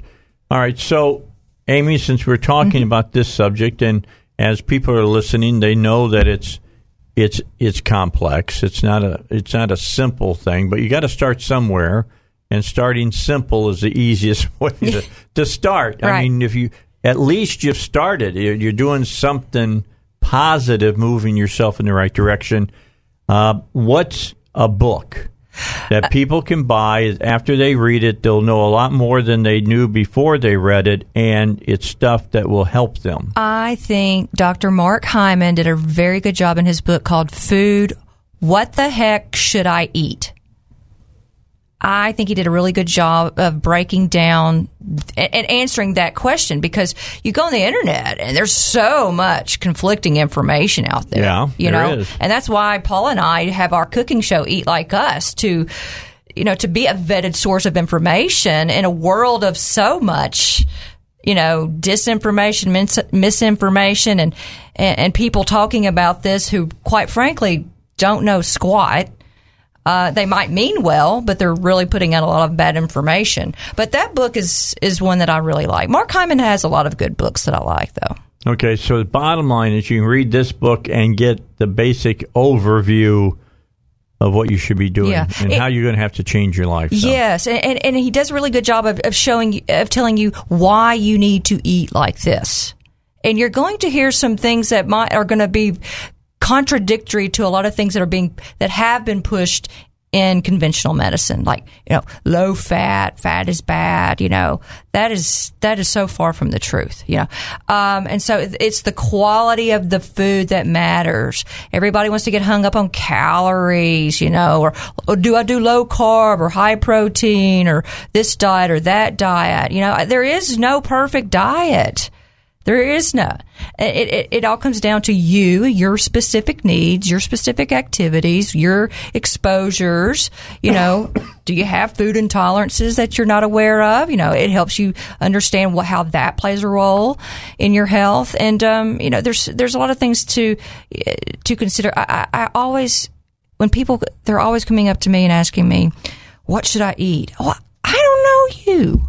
But there's some general recommendations that I can make. Eat real, whole food, organic, nutrient dense, in season. Stay away from processed foods and your fast foods and your colas and things like that. Not that you can't have those foods occasionally. I'm not going to be a Debbie Downer. Okay, there's going to be times in our lives, parties and festivities, where it's go eat have a piece of chocolate cake. Just not all the time. Let's face this. We're moving into a season in our country now where you're not going to eat good a lot of different times. This has never been a problem with me. This season has never been a challenge for me, because when I eat that stuff, I feel so bad. The next day, it's just like, that wasn't even worth it. Feel slow? I feel slow. I don't feel good. I get headaches. I just feel sluggish. My GI tract just goes crazy, and it's just not worth it crap. To me. That's what you're saying. That's okay. Well, there's a lot of good food still in season. Yeah. Your winter squashes, your sweet potatoes, There's so many things. And then don't be scared of the frozen items. Those are the ones that were flash frozen this summer when they were in peak, and now they've been suspended animation frozen. Yeah. They're good. You can still eat healthy during this time of the year. It doesn't have to be all covered in cream cheese. I mean, everything is a cream cheese wait log. A second. No, I'm just kidding. But not all carbs are equal. No, that's not really. Okay, so what's the worst carb you can eat? It's white bread. Okay. It's there's nothing in it, does with it? really crappy flour full of glyphosate and just turns straight to sugar. Put a piece of white bread or a cracker in your mouth and just hold it there. Within a few seconds, you'll taste sweetness. Oh, yeah. That's how quickly it's being broken down. Yeah, it's because you actually have the enzymes in your saliva, in your mouth, that start breaking down carbs right then and there, and it turns it into, glucose, basically. So a lot of these paleo diets morph into a low-carb diet, and that's horrible for your gut biome.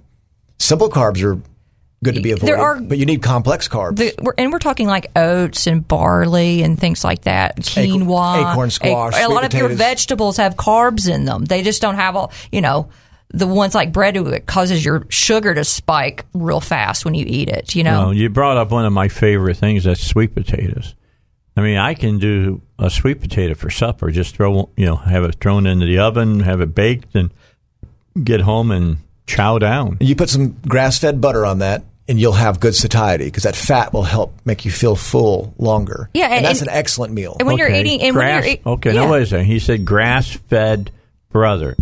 Butter. Where do I find? How do I know? There's a good brand that you buy. There's a bunch of them in the market now in Kroger. Kerrygold is one. It's an Irish. There's Irish butters, but this has now become popular. People recognize that the cow eats grass. Well, yeah, it makes sense. And when you feed them corn, it produces a very different butter than the grass-fed. You're not getting and the corn is usually GMO corn. Right, so you're getting the pesticides that's being uptaken into the milk and into the butter. Your lauric acid, which is one of your great short-chain fatty acids, is in grass-fed butter. It's also in coconut. So it's one of the hardest ones to get, and it's so good for your gut. Grass-fed butter is excellent fat. Yeah, because I don't eat margarine anymore. No. I quit eating margarine years ago. And I eat butter. For you. I remember being a dietitian and us telling, we had to tell our heart patients, stay away from butter, eat margarine. And I think of all the times that I've told patients that, and that's why I'm no longer a registered dietitian, because I've realized the fallacies of what they were pushing. You mean you don't tell your patients to eat Promise? No, absolutely not. I promise I do not tell them to eat Promise. Do I need to get another break in? I do. Okay. I got to get a break in. I'm sorry. I didn't mean to break in on you. All right. We'll take a break. We'll come back. We'll finish it up. See, I need to get you on more often. Okay. Because you share all these great information. People pick this stuff up as they listen. We'll talk about how to organize your plate. Well, let's do that. Let's talk about that. All right. That's coming up next when we come back. All right. Back. I'm going to let them talk because they still have a lot of stuff to talk to you about. Go. Okay. So what should your plate look like? Well, here in the South, it always seems to be about the meat, right? The meat is the center of attention. And two sides. Meat and two sides, right? So, I would say that needs to change. Our meat needs to take more of a side role. Dr. Mark Hyman actually coined a term, condom meat. Your meat needs to be more of a side item. Okay, like ketchup or something like that. Okay. We only need, we're eating way too much of this stuff. I am not anti-meat. I'm not a vegetarian or vegan or anything. I love meat. But, we're eating way too much of it. So small amounts, 2 to 3 ounces. And then your plate needs to be mostly lots of vegetables. It needs to be colorful. Greens, yellow, reds. The more colorful your plate is with vegetables, the better chances are of you consuming all those wonderful nutrients that are going to do so many things good for your body. Yeah, you start with your colorful plate, and then you add the carbs based on your activity level and the protein level. The protein has to be there every time, but you add more protein if you're working out, and the base amount if you're not, and then the carbs are based on your activity. If you're not very active, your vegetables are going to give you enough carbs. If you're active, you might need some. If you're going to go work out, then some rice is a good thing. So it's just about activity level, and that's what we try to teach with our cooking show, Eat Like Us, which is on our Facebook. Is we can't tell you exactly what to do because we don't know you. So you need to think. We need to empower you with the tools. But there's general principles that you need to follow. Yeah, and then you think about your activity level that day and what you're willing to do, because a lot of it comes down to, if you're so busy, we can give you all the great advice in the world, but if you're not prepared, you're still going to make bad decisions when you get home. Okay. So, and then you told me to make a snack. So, and I did. I made hummus for you. But you see, it's good, by the way. And I'm not a hummus kind of guy. You see all these commercials about I hate to pick on one, but it sounds like Humbra. But it's a health food. Well, they're starting with chickpeas, but they're adding bad canola oil, and so they're taking soybean oil in there. So we were rushed. We went for a hike, and then we got to go to Dave's show, and I had 5 minutes. I made hummus in 5 minutes. It's just chickpeas. You put this in a colander, you drain it. It's tahini, or sesame seeds is what tahini is. All it is a nut butter made from sesame seeds. And then a little cumin for flavor, a little salt for saltiness, half of a lemon squeeze, and some olive oil. Mix it together in a blender. Put it in a blender. Boom. And people get so hung up, like, I can't make hummus. It's like, it is the simplest thing, and it's supposed to be made fresh. Your Middle Eastern people make it every day. It takes so little time to make it.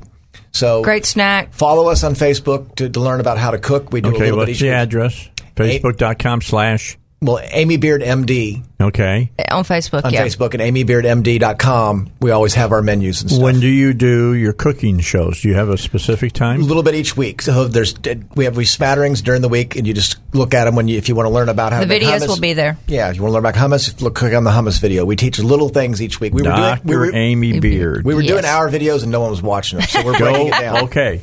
Dr. Amy Beard, go there, check it out, and know how to feed yourself healthy. I'm done for today and this week. Don't forget, God gave you a whole week of life. Give him an hour to find out what he has to say to you. 3-star General Michael J. Flynn, head of the Pentagon Intelligence Agency, knew all the government's dirty secrets. He was one of the most respected generals in the military. Flynn knew what the intel world had been up to. He understood its funding. He ordered the first audit of the use of contractors. This set off alarm bells. The explosive new documentary, Flynn, Deliver the Truth, Whatever the Cost, uncovers the facts behind this scandal. Flynn told the truth. He was the most dangerous person for Donald Trump to hire. I find out the worst enemy that I'm going to face in my life is right here in America. They took my assessment and they wanted me to change it. And I was like, I'm not changing it. They had to get rid of Flynn. With in-depth interviews, archival footage, and never-before-seen personal records of the man behind the headlines. I just felt like I was drowning. Flynn, Deliver the Truth, Whatever the Cost. Available now. Watch it today. Go to salemnow.com. salemnow.com.